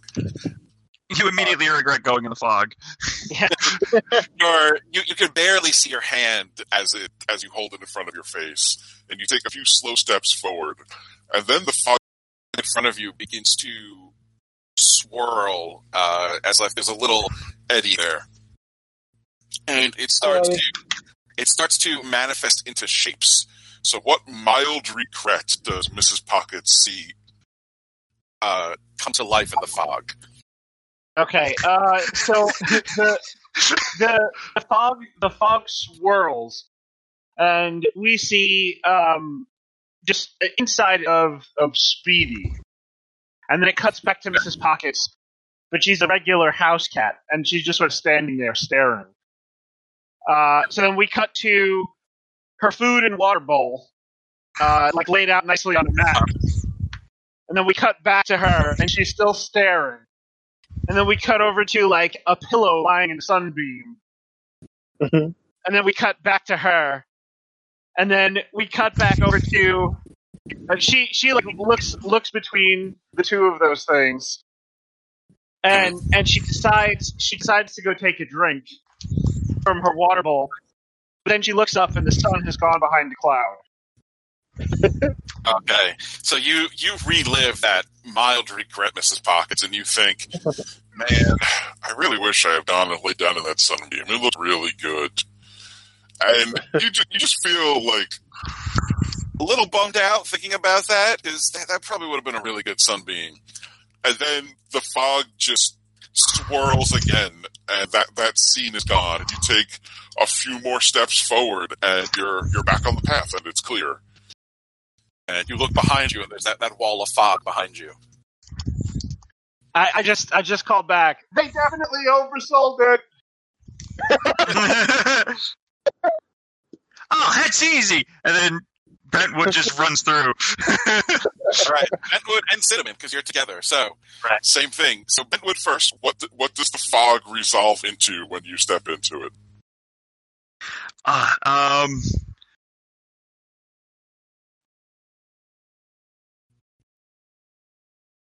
Or Cinnamon, if you have an idea. Yeah, I'm gonna go. I've come up with a very mild regret. So Cinnamon is hanging upside down in a tree, tree with particularly hasty leaves, and he reaches out very, very slowly, and he grabs a leaf, and he picks it off, and he starts to pull his hand back, but then he realizes there's another leaf, an even bigger, tastier looking leaf, right there. And he goes and he grabs that leaf and he plucks it, but then he drops both leaves and they both fall down to the bottom of the tree. And he looks and goes, if only I hadn't been so greedy. Cinnamon, you think back on that time when you were foiled by your greed. It's one of your mildest regrets. You think about how if you had just settled for that one leaf, it probably would have been pretty good. Or even eaten that leaf and gone back for the next one. We lost James. We lost James. He's back. Okay. All right. Yeah, you could have eaten them one at a time, but you got too greedy and lost them both. And you feel kind of bummed about that. I mean, it's definitely not the worst thing that's ever happened, but Probably would have been there nice were to have a suit there were leave. plenty of leaves, but the one I dropped was really nice. Yeah, and you just feel kind of bad about that. Bentwood, what about you? Okay. Did you guys hear anything that I said earlier? No. No, you dropped out. Ah, damn. All right. So as Benwood walks through the fog, he remembers he's shown this time where he was flirting with a bunch of elves in this tavern, and the one elf he took home, and one of the conditions of them going home together was that he picks up the bar tab. He just added everything that he drank and she drank to her tab and left and didn't tell her. So you remember that, and you're like, oh man, what a dick. Yeah. And you feel pretty bad because you weren't drinking a lot, but it was probably more than she was planning on paying. And man, maybe you should like track her down and apologize. But that was also like 70 years ago, and you just feel a little bad. And you take a few steps forward, and you're out of the fog and standing next to Mrs. Pockets. You know, I should probably look her up and see if now that I have all this gold, pay off that tab finally. All right, and Aya. All right, so Aya steps into the fog. Mhm. 3 years ago, the town of Zima, off the lake of Jawaga, down maybe a couple miles from her hometown. She had been eyeing it for a while. She's watching people on the lowlands of the town, just enjoying themselves, checking on the crops, making sure everything's growing well. It was looking like it was going to be a really, really good harvest season this year. She hides behind the tree, just keeping an eye on them, wringing her hands, getting ready. With a raise of her hands, the water level of the lake begins to rise, washing out over the lands, ruining the crops of these people. They're yelling and crying in agony as they watch all of their hard work over the last year be just taken out. Worried about if they're even going to be able to feed their families again, uncertain of their future. And she's just thinking to herself, I really liked swimming in that lake. I guess we'll have to wait for it to fill up again. Yeah, so you're watching as the screams from the families just fill the air and assault your ears, and that was a really good lake. Like it was just the right depth, and in the summer, like it was just the right temperature, and just a really good lake for swimming. It's kind of you're probably gonna have to wait like a year or two before you can go back and have it be just right. And it's just kind of it was a bit of a shame. Yeah, just kind of sucks. I mean, you did the right thing with the flooding, but you always kind of regretted. Everyone's cutting out. I missed what happened at the end. Everything was cutting out. Just saying, you kind of regretted it. Yeah. Then you take a few more steps forward, and you're out of the fog, standing next to the rest of your party. Mm-hmm. Yeah, that wasn't great. Wasn't too bad. Wasn't great. Yeah. I mean, I think I'll get over it after we finish this adventure, because I'm probably going to forget about it as soon as we meet the Knoll. Mm-hmm. Cinnamon is crying. Cinnamon's crying. Cinnamon, you okay? Did fog get in your eye? It was such a big leaf that I dropped. Oh, Cinnamon, it's okay. You've got lots of leaves. I'm gonna undo Cinnamon's backpack and fish around, find a really big leaf, and just give it to him. Okay. All right. Cinnamon takes about a minute and a half to reach out and take it. Reach out and take leaf. Mrs. Pockets shows an uncharacteristic amount of patience as she waits for Cinnamon to take the leaf from her. And once he does, you set off down the path. And it is not long until the path comes to its final clearing. It opens into a wide space that is ringed with dense trees. Trees are probably only about 2 feet apart, and they sort of almost make a colonnade that rings this circle. And towards the back of the circle, sticks and branches rise up out of the ground like they just grew there. And they form this they tangle and twist with each other and form themselves into the shape of a throne. The top of the throne at the back is wreathed in leaves of vibrant reds, yellows, and oranges, making it look like it's sort of set ablaze. And sitting on this throne, this massive throne, is, at first you think it's a tree that is just sort of grown on the throne. And as you get closer, it moves, and you realize it's the Gnarl himself. He is, he's an Ent. But he is old, and he himself is bent and twisted. And as he straightens up, you hear the creaking. His hands are sort of clenched together in front of him, his fingers intertwined, and he flexes them and puts them on the armrests of his throne and brings himself up to a more regal posture as you come in. And you would imagine that if he was standing, he'd probably be about 20 feet tall. His eyes glow like red embers, deep set into the bark of his face. As he looks down at you, who comes to the court of the Autumn King? Well, I am Bentwood Leafwind of the Bentwood clan. I come to seek an audience, along with my companions here. And who do you bring with you, little sapling? Sapling? Oof. It's rude. Mrs. Pockets steps forward and gives a courtesy, and she says, "I am Mrs. Pockets. I'm a kitty, and I've come to seek an audience with you, my leash." I take a step forward. Hiya, I'm Aya. I've been waiting for that one. Water nymph, here with the rest of the group? Yeah. Just wanted to make the pun, really.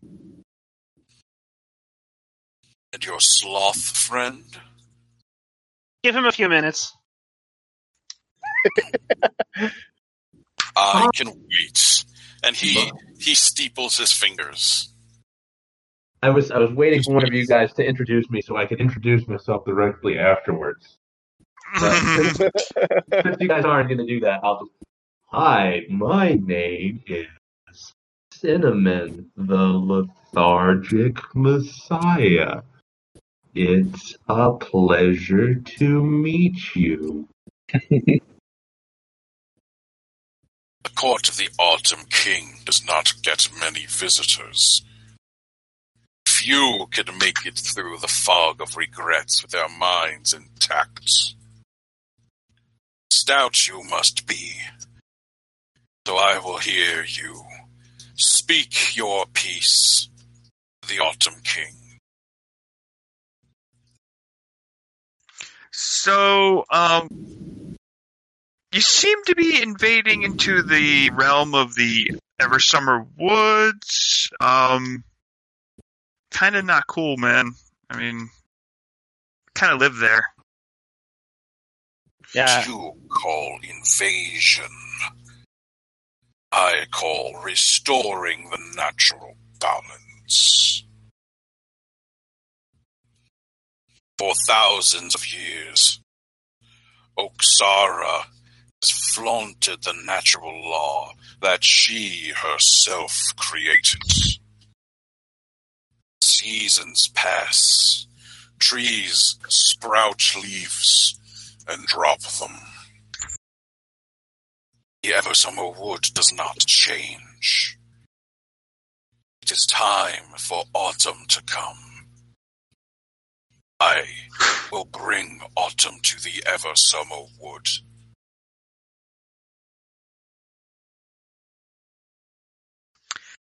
Yeah, we get that there's a natural order, but, the Eversummer Wood was a gift. I mean, it was a story of lovers. I mean, It is an abomination.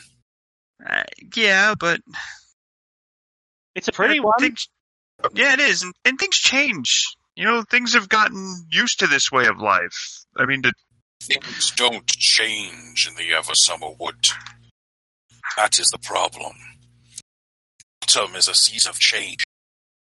When the leaves fall from the trees, they become nests for animals on the forest floor. Leaves serve as kindling for the cleansing fires that clear forests for new growth to grow. or to get rid of people, like, those weird humans. Oof. Ugh, humans, don't get me started. They have big- Oksara flaunts the laws that she herself created. She developed the cycle of blooming and decay. For her lover, she breaks that law. She is a hypocrite, and I am here to right her wrongs.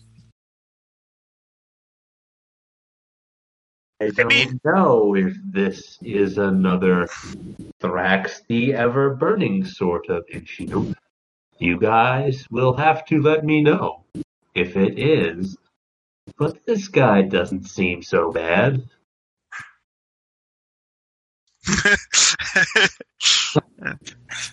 Cinnamon here understands.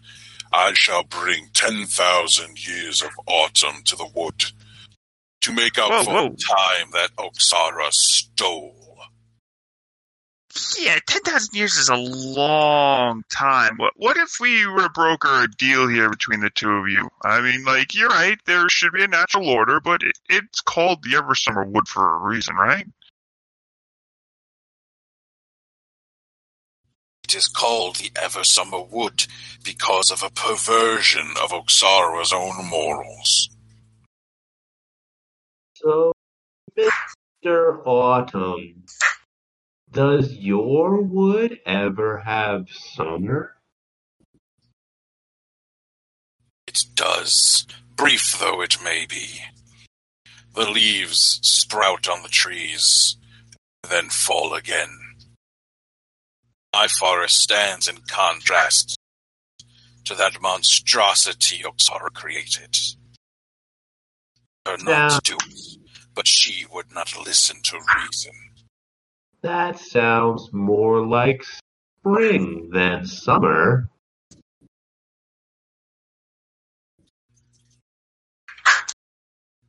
It's part of it. And you go right from spring to autumn and skip the summer, which is just as bad. At least seasons change, unlike her wood. And what about the winter? I didn't hear you mention that. Seems like you are a hypocrite. Enough! And he slams his fist down on the arm of his throne and stands. I will not abide being insulted in my own throne room. Whoa. Who's insulting who? I mean, like, we're just trying to point out, like, the two of you are being a little bit hypocritical here. I don't need to hear that from you, little sapling. Dude, I'm like a few hundred years old. I mean, it's... You needed to hear it from someone. He takes a few steps down from his throne, and with each step, you feel the ground shake as this 20-foot-tall walking tree comes closer to you. You will respect me in my wood, or you will pay the price. Okay, so what if we have a sit down and, discuss this like, normal forest beings? But what is more respectful? Telling you the truth that you don't want to hear, or lying to you?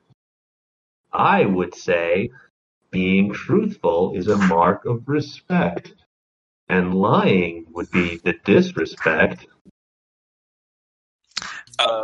Chris, At that make a point- mind check. Okay.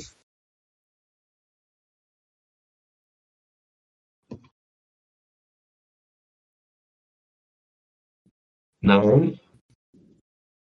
Okay, so as you say that, Cinnamon, you look into his eyes, and you get the sense that he acknowledges what you're saying, and maybe even on some level agrees with you, but you also realize that he is fanatical in this belief. You get the sense that you're not going to be able to persuade him. Like, he has made it his life's mission for thousands of years to make autumn come to the Eversummer Wood.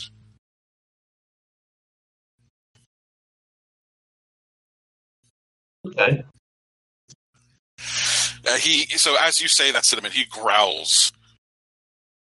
"Your words are poison." Thanks, Cinnamon. And I ready my bow as he says that. After I hear Cinnamon Okay. say that.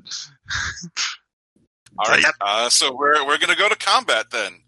It's y'all versus the Autumn Kings. So there's no initiative, so you guys can go first. Oh no, I thought it's initiative order of was agility, yeah. agility. Is descending order of agility. So let me get out my pencil so I can make a little note about who's going what. All right. So it's been long enough that I don't remember what everyone's agility is. So what's everyone's agility? 2. 1. 0. James. 3. Okay, Ryan, didn't you have a perk that gave you some initiative or something? Or one of you had it? Yeah, I think I remember Ryan going first. I think I did. I think it was. I do not have anything that lets me go first in initiative. I Maybe can, we'll however, change that. spend There was one some leave hero on the wisdom to give everybody +1 for the rest of the scene. I thought was. Oh yeah, I get 1 plus 1 for agility for initiative only when it's perception, so I'm actually at 4 because I have perception. Gotcha. Okay, so it's Bentwood then, and then Mrs. Pockets. Aya, you were 1, Correct. and Cinnamon, you're 0. 0. Or I guess, Okay. unless Ryan's spending that, whatever, then it's 1. But, I mean, it doesn't really change the order if everyone goes up. Well, that has to be. I think that would be on my turn. I'd have Okay. to. What skill is it that lets you do that? It is charisma. I get my base level is advantage in social activities, persuasion, intimidation, and bargaining, and my advanced is spend 1 heroism, and all your friends or enemies receive +1 or -1 rolls for the rest of the rolls for the rest of the scene. Right, so that wouldn't affect initiative. That's just Right. Yeah. Okay. Okay. Right. I just meant that like that's what I can do for everybody. That wouldn't be on your turn. Yeah. That would be like a rousing speech or something to get everyone roped up. Okay, so Bentwood, you are up first. So yeah, I noticed that what Cinnamon said may have irked the gnarl to the point where I think we're done talking. So I shoot an arrow at him. Okay, make an attack roll. He's gonna get a defense roll. Ow. Yeah.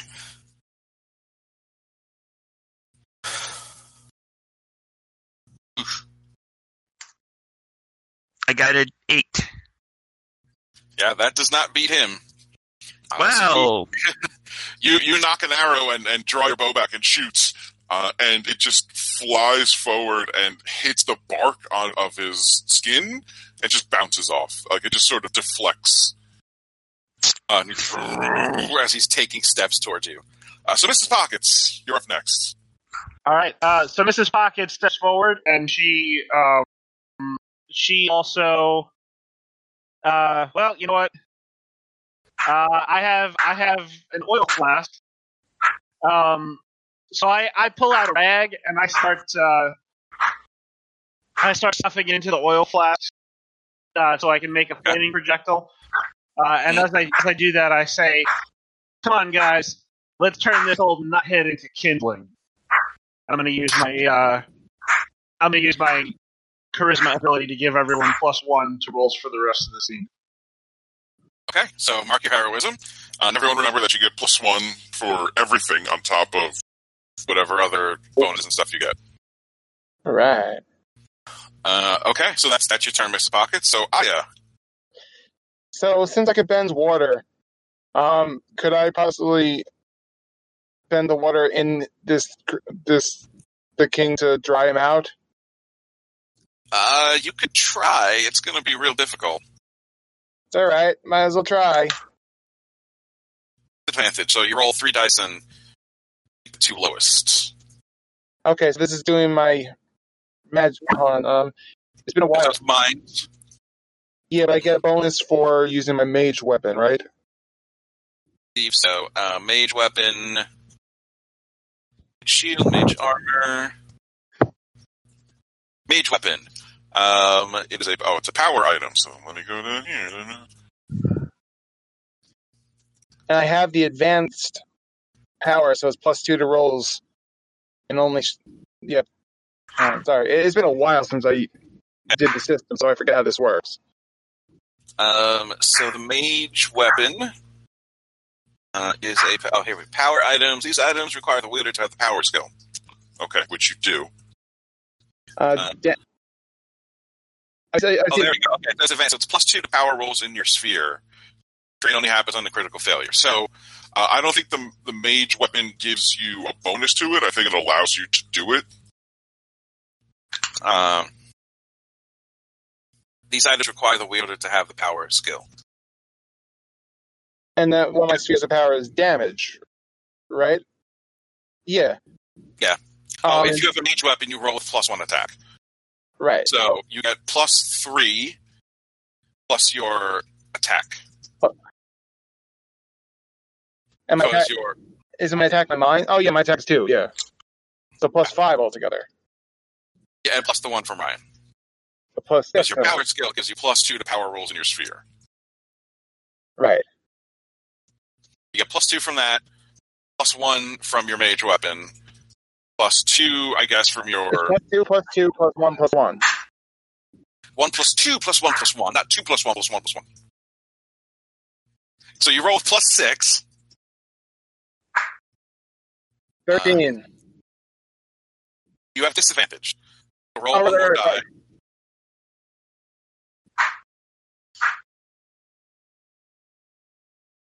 Alright, so 13 is your lowest. Right. Okay. So you're trying to suck the moisture out of him, you said? Yeah. Okay, well, he gets to make a defense roll. Being that he is Autumn, I wouldn't say great. So he rolled 4. Plus his defense is still not enough.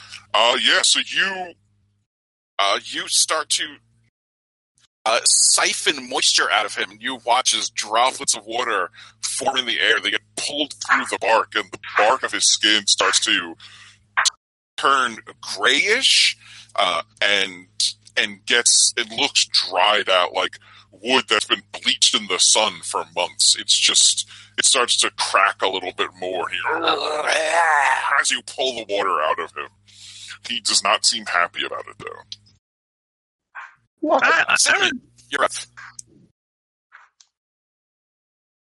James, you chopping vegetables or playing ping pong? What? Are you chopping vegetables or playing ping pong? I keep hearing clack. You know what? That might be the dish, not the dish, the washing machine or the dryer. I'll close the door, so I didn't realize that it was that loud. He was doing hearing it, and then when no one was talking, I saw your name was lighting up every time it did it. Was it in rhythm? Yeah.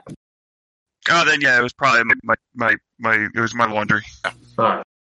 I'm like 3 rooms away from that though, so I'm surprised it was picking up. Got a good microphone, I guess. Yeah. Very sensitive. All right, Cinnamon, Lethargic Messiah, you're up. Okay. So, one day while Cinnamon was napping, a woodpecker built a nest in his fur and laid some eggs.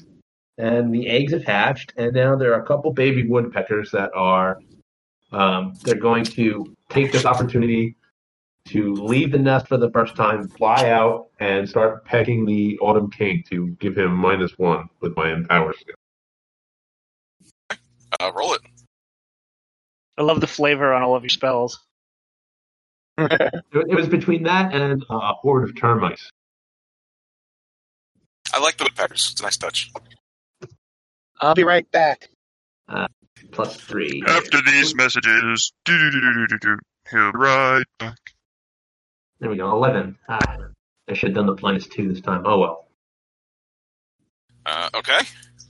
That succeeds. That beats his defense. He gets a -1. As these little woodpeckers start pecking at him, and he's like, brush them out of the way, which is just in time for his turn. Aya, you hurt him, and he did not like that. Wait, who just left? Was it Eric who stepped away? Yeah. Well, in that case, Pockets, you're making a thing that he doesn't like, so he's going to kick you. So roll I don't like that. defense. All right, let me see. All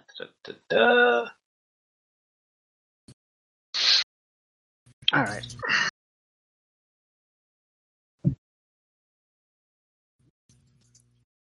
$13. Oh, yeah. No, he misses. You definitely jump out of the way. Yeah, but you very much beat him. Okay, so Benchwood, back to you.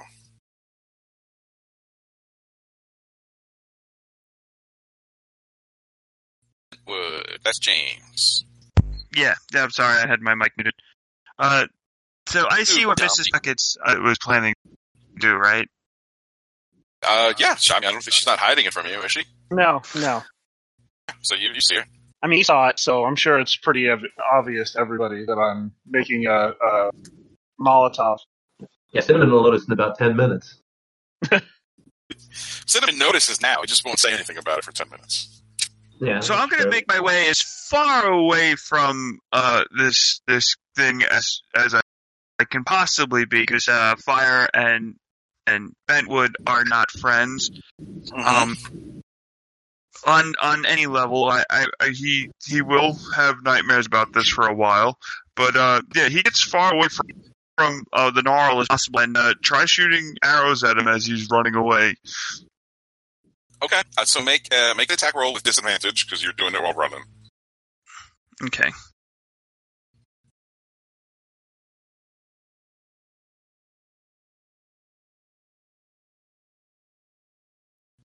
That's not how this works. Live in space. Oh, yeah, he did the space. So I would assume it's a 6, so I don't think that works. The 7 is a success. So you're pulling arrows, but you're panicking a little bit more than you thought. You're trying to keep your cool, but you're panicking a bit from the imminent fire, and it's just throwing off your aim, and your shots go wide. I'm back. Mr. Buckets. Yeah, that Eric, you stepped away, so he didn't attack you. that Molotov I just made, I'm gonna light it on fire and chuck it after him. Or at him. Okay, I'm going to say that's an agility check instead of an attack, because... Well, I mean, it's the same. It's the same either way. yeah, well, because it would do damage to him. Yeah, so make an attack roll. Yeah. So the new plan is to finish my turns and then step away. I got a 10. Okay, that succeeds, but not a ton. So... Does it get any kind of bonus because he's dried out? And did you remember to -1 from his defense? It did -1 to him. Okay. So you throw it, and he steps kind of out of the way, so instead of hitting him, it kind of smashed at his feet. The flames still lick up and hurt him, though, but it's not quite entirely engulfing him in flame like you would have hoped. Okay. but you still hurt him. All right. Aya, you up? Okay, so I had been draining him last turn, and you said I was draining the water and pulling it out of him. Would it still be in front, like hanging in the air that I've been pulling it off of him? Yeah, sure. Can I try to form it into some manner of spear and jab it at him? You could certainly try. Same kind of roll as last time, I guess, or? It'll be another power attack. Right. Alright. Does this have disadvantage, or is it just regular roll? It's just a regular roll. 14. Okay, yeah. Your spear hits him. It sticks into him. He screams out in pain and is feeling rather upset. So I imagine that it would be counterproductive to having drained him of the water to then insert it back into him. Well, yeah, you stab him with the spear, and then it quickly starts to melt because he's also surrounded by fire, so the ice isn't lasting very long. Right, fair. Cinnamon, you are up. Okay, so I'm gonna go with the termites that I had before. There's some also nesting within my fur. But what I'm gonna do is probably not great for Benchwood that they've been there. I'm gonna dump a few of them into his quiver so that they can hang out on his arrows, and if he hits the gnarl with it, the termites will start eating him and doing a little bit extra damage. So we'll do. I'm going to go for +2 this time. +2 to the damage. You're trying to bless Bentwood, essentially. Yeah, empower his arrows with +2 to damage. All right, make it roll. Yeah, 18. Oh shit! Damn. What did you say? Wait, how do you get 15 from? Oh no! Wait! I rolled D26. Hold You on. rolled a D26. Yeah. Wait a minute. I thought that was pretty good. Okay, 7. So no. It's a little bit different. Should have gone with the +1 this time. Backwards both times. Sorry. Well, isn't it because of Mrs. Pockets? Yeah, you do get a +1, but the difficulty adds -2 to his roll. That would make it so because adding So it'd make it a +2, 6. Yeah, so it's still not enough. So you dump a bunch of termites into Bentwood's quiver, and then you just kind of stay there at the bottom. Yeah. You sure I can't use that 18? Yeah, sorry. You can roll 15 on 2d6, so it doesn't really work. I can roll it on 1d26. Oh. You could roll 15 on a d26, as you showed. All right, so it is the Gnarl's turn. He is very upset, and Aya, you have hurt him a lot, so this time he's actually going to attack you. Oh wait, I'll be right back. No, too late. Damn it. There it is. All right. Bother. He rolled a 3. Well, I'm gonna roll anyway. Roll a d26, Eric. Maybe Eric will pick Just so tail. you know, if you guys. Oh, you came very close to failing. Okay, but he misses you. What did he try to do to me? He was just like kicking you with one of his giant tree trunk legs. That's his main thing. He just kind of kicks because you're all like a quarter of his height, basically. That's what I would do if people a quarter of my height would be attacking me. Yeah, like a shower attacks you. You just kick her. Okay, back up to Bentwood. All right, I'm good since I'm a fair distance away from any sort of fire. I'm actually gonna take my time and focus and actually shoot him with an arrow this time and not miss. Okay, roll it. No, I just dictated what I was gonna do. Okay, well, that's not how it works. You still have to roll. Sorry. No, wait, you have to, and that should do it. Bill, you have to roll. You didn't do anything. So I got a 10. A 9. +1 from Mrs. Pockets. Oh, I thought that was included with your 3. Okay. No. Unfortunately, that's not enough. He beat you with his defense. Holy horse crap. Apparently, when it comes to not getting hit by James, I roll really well. All the other times, I'm rolling like shit. Okay, so again, your arrow Bentwood just off of him. He's not even paying attention to you. Mrs. Pockets, you All up. right. This just adds insult to injury because he keeps calling me a sapling, and now he's not even paying attention to me attacking him. This is You not were cool. bragging about being a few hundred years old. He's like 10,000 years old. So yeah, to him, you're a sapling. Yeah, I know. I'm still old. I am going to try to disappear behind a tree. I want to sneak around so that I can spring on him unawares next turn and get my big bonus. Okay, make a stealth check, and he is going to make a mind check to see if he spots you do your thing. Okay, I get advantage on that. So that is going to be a 13. Yeah, you succeed. So you slink away into the shadows of a tree. You take advantage of him being focused on Aya, and the crazy shadows that are being thrown by the flames to slink away behind a tree to pounce on him next time.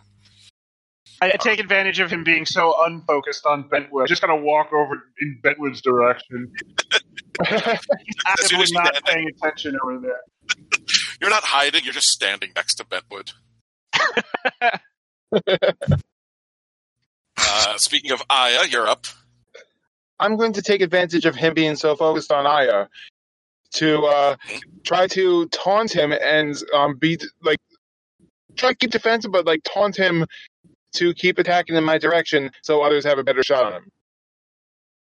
Okay, make a mind check. It's +3 because of Ryan's bonus. 10. Seems to work. He is not leaving you. He's still focused on you. Chris, are you back yet? Yes, I'm Chris. Eric is cool. All right, he's gonna punch me for that. Well, Chris typed in the chat that he was. This is clearly an imposter. He succeeded this time on coaxing the termites to give Bentwood a bonus. So your next attack, Bentwood gets a +2 from Cinnamon. Alrighty. Before, and he succeeded. But it is now the Gnarl's turn. He's so focused on you, Aya, he's going to roll with advantage to hit you. You select to dodge. You get your defense. You get to roll defense. Ooh. Oh, that's a large number. Oh, I got close. I believe he got a critical success. Double 6 is a critical success, yeah. That's +1 damage. So damage is... it's the different... Okay, I have to double check. If attacker wins, he deals 1 damage +1 point per 2 points he scored higher than the defender, right? Okay. So you got a 13, he got a 12 plus his... No. I got 11. You got 11. All right. He got... yes, 13. 12. He got 14. So that's 1 point for hitting you, another point for every 2, and then a third point for his crit. So you take 3 points of damage. All right, that hurts, but I'm okay. I'm alive. Oh, can we refresh our health from last time? It's been a week, I would assume. Yes, you have refreshed your health. Cool. Did our heroism refresh? Yes. Yeah, sure.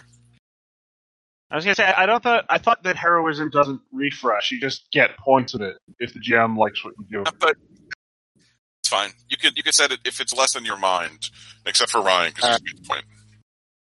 Yeah. Your mind to -1. I had my mind +1 already, so it would Okay, so then, yeah. take it out. Number 1, the plan worked. Number 2, how? Yep.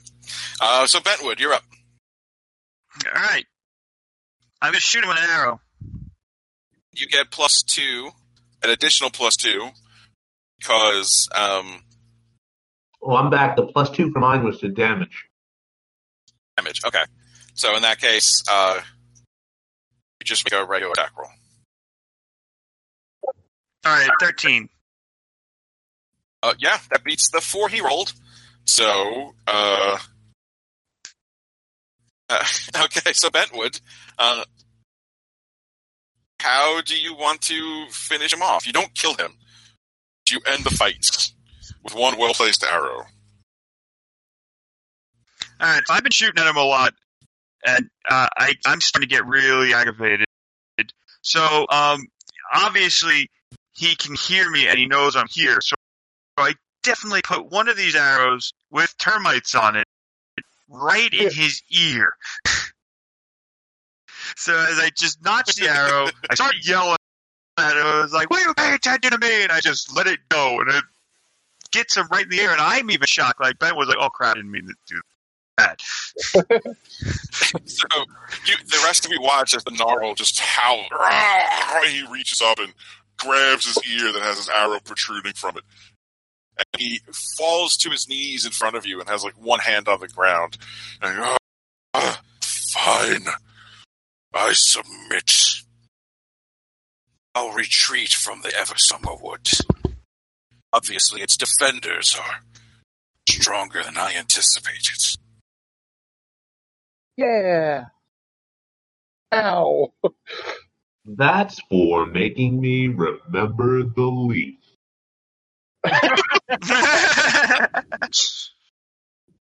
What is it? We could have done this amicably, with, words. But you got me. He pulls the arrow out of his ear. What? It's fine. Maybe we'll talk to Tala, and maybe they will come to some sort of agreement. Hear you. You shot an arrow in my ear. He just throws it on the ground. I just kind of wave to him goodbye. Slowly shambles back to his throne and just collapses into it and looks at you. You make your way back through the mist. It won't bother you. When you emerge on the other side, it will be gone. I do like the hand-waving bow, and, as in thanks and taking my leave. Okay, so if you leave his court there, you come back to the Wall of Fog. Do you guys just walk through? Yeah, I suppose so. He said he wouldn't bother us. It seems that the Autumn King is true to his word. You walk through the fog, and this time it's just fog. And when you step out on the other side, you blink because you're suddenly standing in sunlight. But it's like a setting sun, and you're just on one of the fields that found the Eversummer Wood. And you can see off in the distance, a few miles, is the Eversummer Wood. And the autumn forest you were in, you look around, it's just gone. Oh man, I wanted to tell the pumpkin guards, it's okay guys, we'll keep your secret, we'll tell everybody how terrible the fog is. But I guess if we're not going to see them, then, I guess we'll call for Speedy.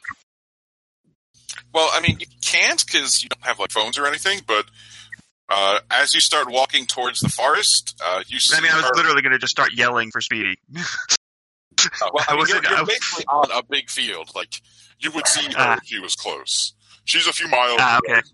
So basically the forest is just surrounded by fields, and so you're just in a big grassy plain, essentially. And as you walk after a while, as the sun's starting to set, you see Speedy running towards you. And she quickly catches up to you, It opens a door, and the portrait says, "What happened? The woods just disappeared." I give her a hug. I say, yeah, we talked it out. Aww. I'm glad to hear you guys didn't have to resort to violence this time. Where's the first aid kit at, Speedy? Is I am a little hurt. Oh boy, it's in the bathroom. The door to the bathroom opens up. bathroom, eh? On the way. So, as Aya starts tending to her wounds, Speedy picks up and starts running. And pretty soon, after a few hours, you're back underneath the canopy of Tree Spire. And as you approach on the ground level, when Speedy stops to let you out, that same majestic glowing bird flies up to you and perches on the nearby branch. Again. When I see the bird coming, I kind of use my gold chain to reflect the sun to make little sunbeams on the ground to distract the. Then some dimmering light from somewhere. Sure. To distract Mrs. Pockets from the bird. We could use the mirror that I mentioned I had before when I was trying to get a vampire to look into it. Oh, okay. We'll use that. The bird is like 10 feet. Oh, okay. Heroes of the Wood, I'm in your debt once again. Yes, it's not a problem. He just seemed a little ticked off that you constantly kept things summer and don't ignore the natural balance and your own rules, and you're a hypocrite. Don't worry, I put an arrow in his ear. The Autumn King used to be an ally of Oxara, but once she created the Eversummer Wood, he turned against her. He's fanatical in his devotion to the idea of forests dying and being reborn. Thank you for chasing him away. I hope his forest is known for its frights. I hope it wasn't too much for you. It was terrible. I remember dropping a leaf. Oh my. So sorry to hear that, Cinnamon. Now I kind of owe somebody some money. It wasn't that bad. Thank you again, adventurers. If there's ever anything I can do, you know where to find me. Just next time you come see us, please don't be a bird. My apologies. I hadn't thought of that. It was just the fastest way for me to get here. I will take that into consideration next time. Thank you. And the bird flies away. I really don't want to be the kitty who pounces on the immortal lover of a goddess. Yeah, no, that would reflect badly in the history books. And there's only so many people I can be alive long enough to tell, no, it was an accident. You know what I mean? All right, so Speedy says her goodbyes as she goes back to where she usually hangs out, and you guys walk back to Tree Spire to probably make your way back to the low-hanging fruit to tell everyone how you save ours yet again. And that brings to a close Spoophorn's Big Spoop Adventure, Revenge of the Gnarl. Gnarl. Is that appropriately spoopy for you guys? It was very appropriately spoopy. The xylophone match in particular had me terrified. I really thought you were going for like the Halloween song inspiration, because first we had spooky, scary skeletons, and I thought that you had taken us to a werewolf bar mitzvah. Honestly, that was my first thought was werewolf bat mitzvah, but I decided to go with werewolf birthday party instead. I thought it was going to be like a monster mash. I thought there were going to be like other types of monsters there. I kind of pictured like that Scooby-Doo and the haunted house with all the kids and stuff like that. Yeah, I didn't want to just burden it down with trying to get every little thing in there. Like I was first trying to figure out how to do mummies and things, but I just decided to go with a few because I think we're at just about 2.5 hours right now, so that's a good length. I didn't want it to drag on. That's true. And maybe the Autumn King will return with more spoopy adventures. That would be fun. And you also made a friend with Count Reggie Fampula. Yep, Yay. I did. I actually wrote that on my sheet that Count Vampula is a friend. I don't know where he lives, but maybe you'll run into him one day. He definitely does not live in the Ever Summerwood. Oh yes, of course. Vampires are not known for their love of summer. But all right, I hope you guys enjoyed it. It was fun. A brief return to the Ever Summerwood. I like this. Yeah, I do too. How much experience do we get? That's a good question. Let's see. How do we dole out experience? Is that in the GM book? Experience. All right. So you get experience. There we go. So at the end of a session, you get 1. At the end of an adventure, you get 1. And when you achieve a major goal, you get 1. So you did all of those. So you get 3 XP. And you can nominate someone for 1 more. I'm going to nominate Mrs. Pockets for that awesome xylophone off. Hooray! And my nomination is definitely going to Aya for that the minor regret that she had. I was on the fence between doing something absolutely horrible and something like that was nothing, and I'm glad at least one of us went horrible. I'm going to give it to Chris for his terrible tragedy, his minor regret that was much worse to him than minor would indicate. And I guess I'm going to give mine to James because of his hilarious relationship. His hilarious notice me senpai relationship with the Autumn King. Like I say, I was proud of the fuck of it. You probably should have called him Fern. I thought about it, but he was speaking common, not ent. I have to say, I was proud of the fog of minor regrets. I was about to go get before. I had just fed Gracie, and I was like trying to come up with something else to throw your way, and I'm like, I gotta go write that down before I forget. It was good. Gracie's just like, wait a minute. Wait, come back. That was my minor regret. I didn't feed Gracie fast enough. Gracie's major regret. Yeah. I mean, it seems like it should be a major regret. You know she's going to take revenge now. Yeah, but she was going to do that anyway. She would have just found another excuse.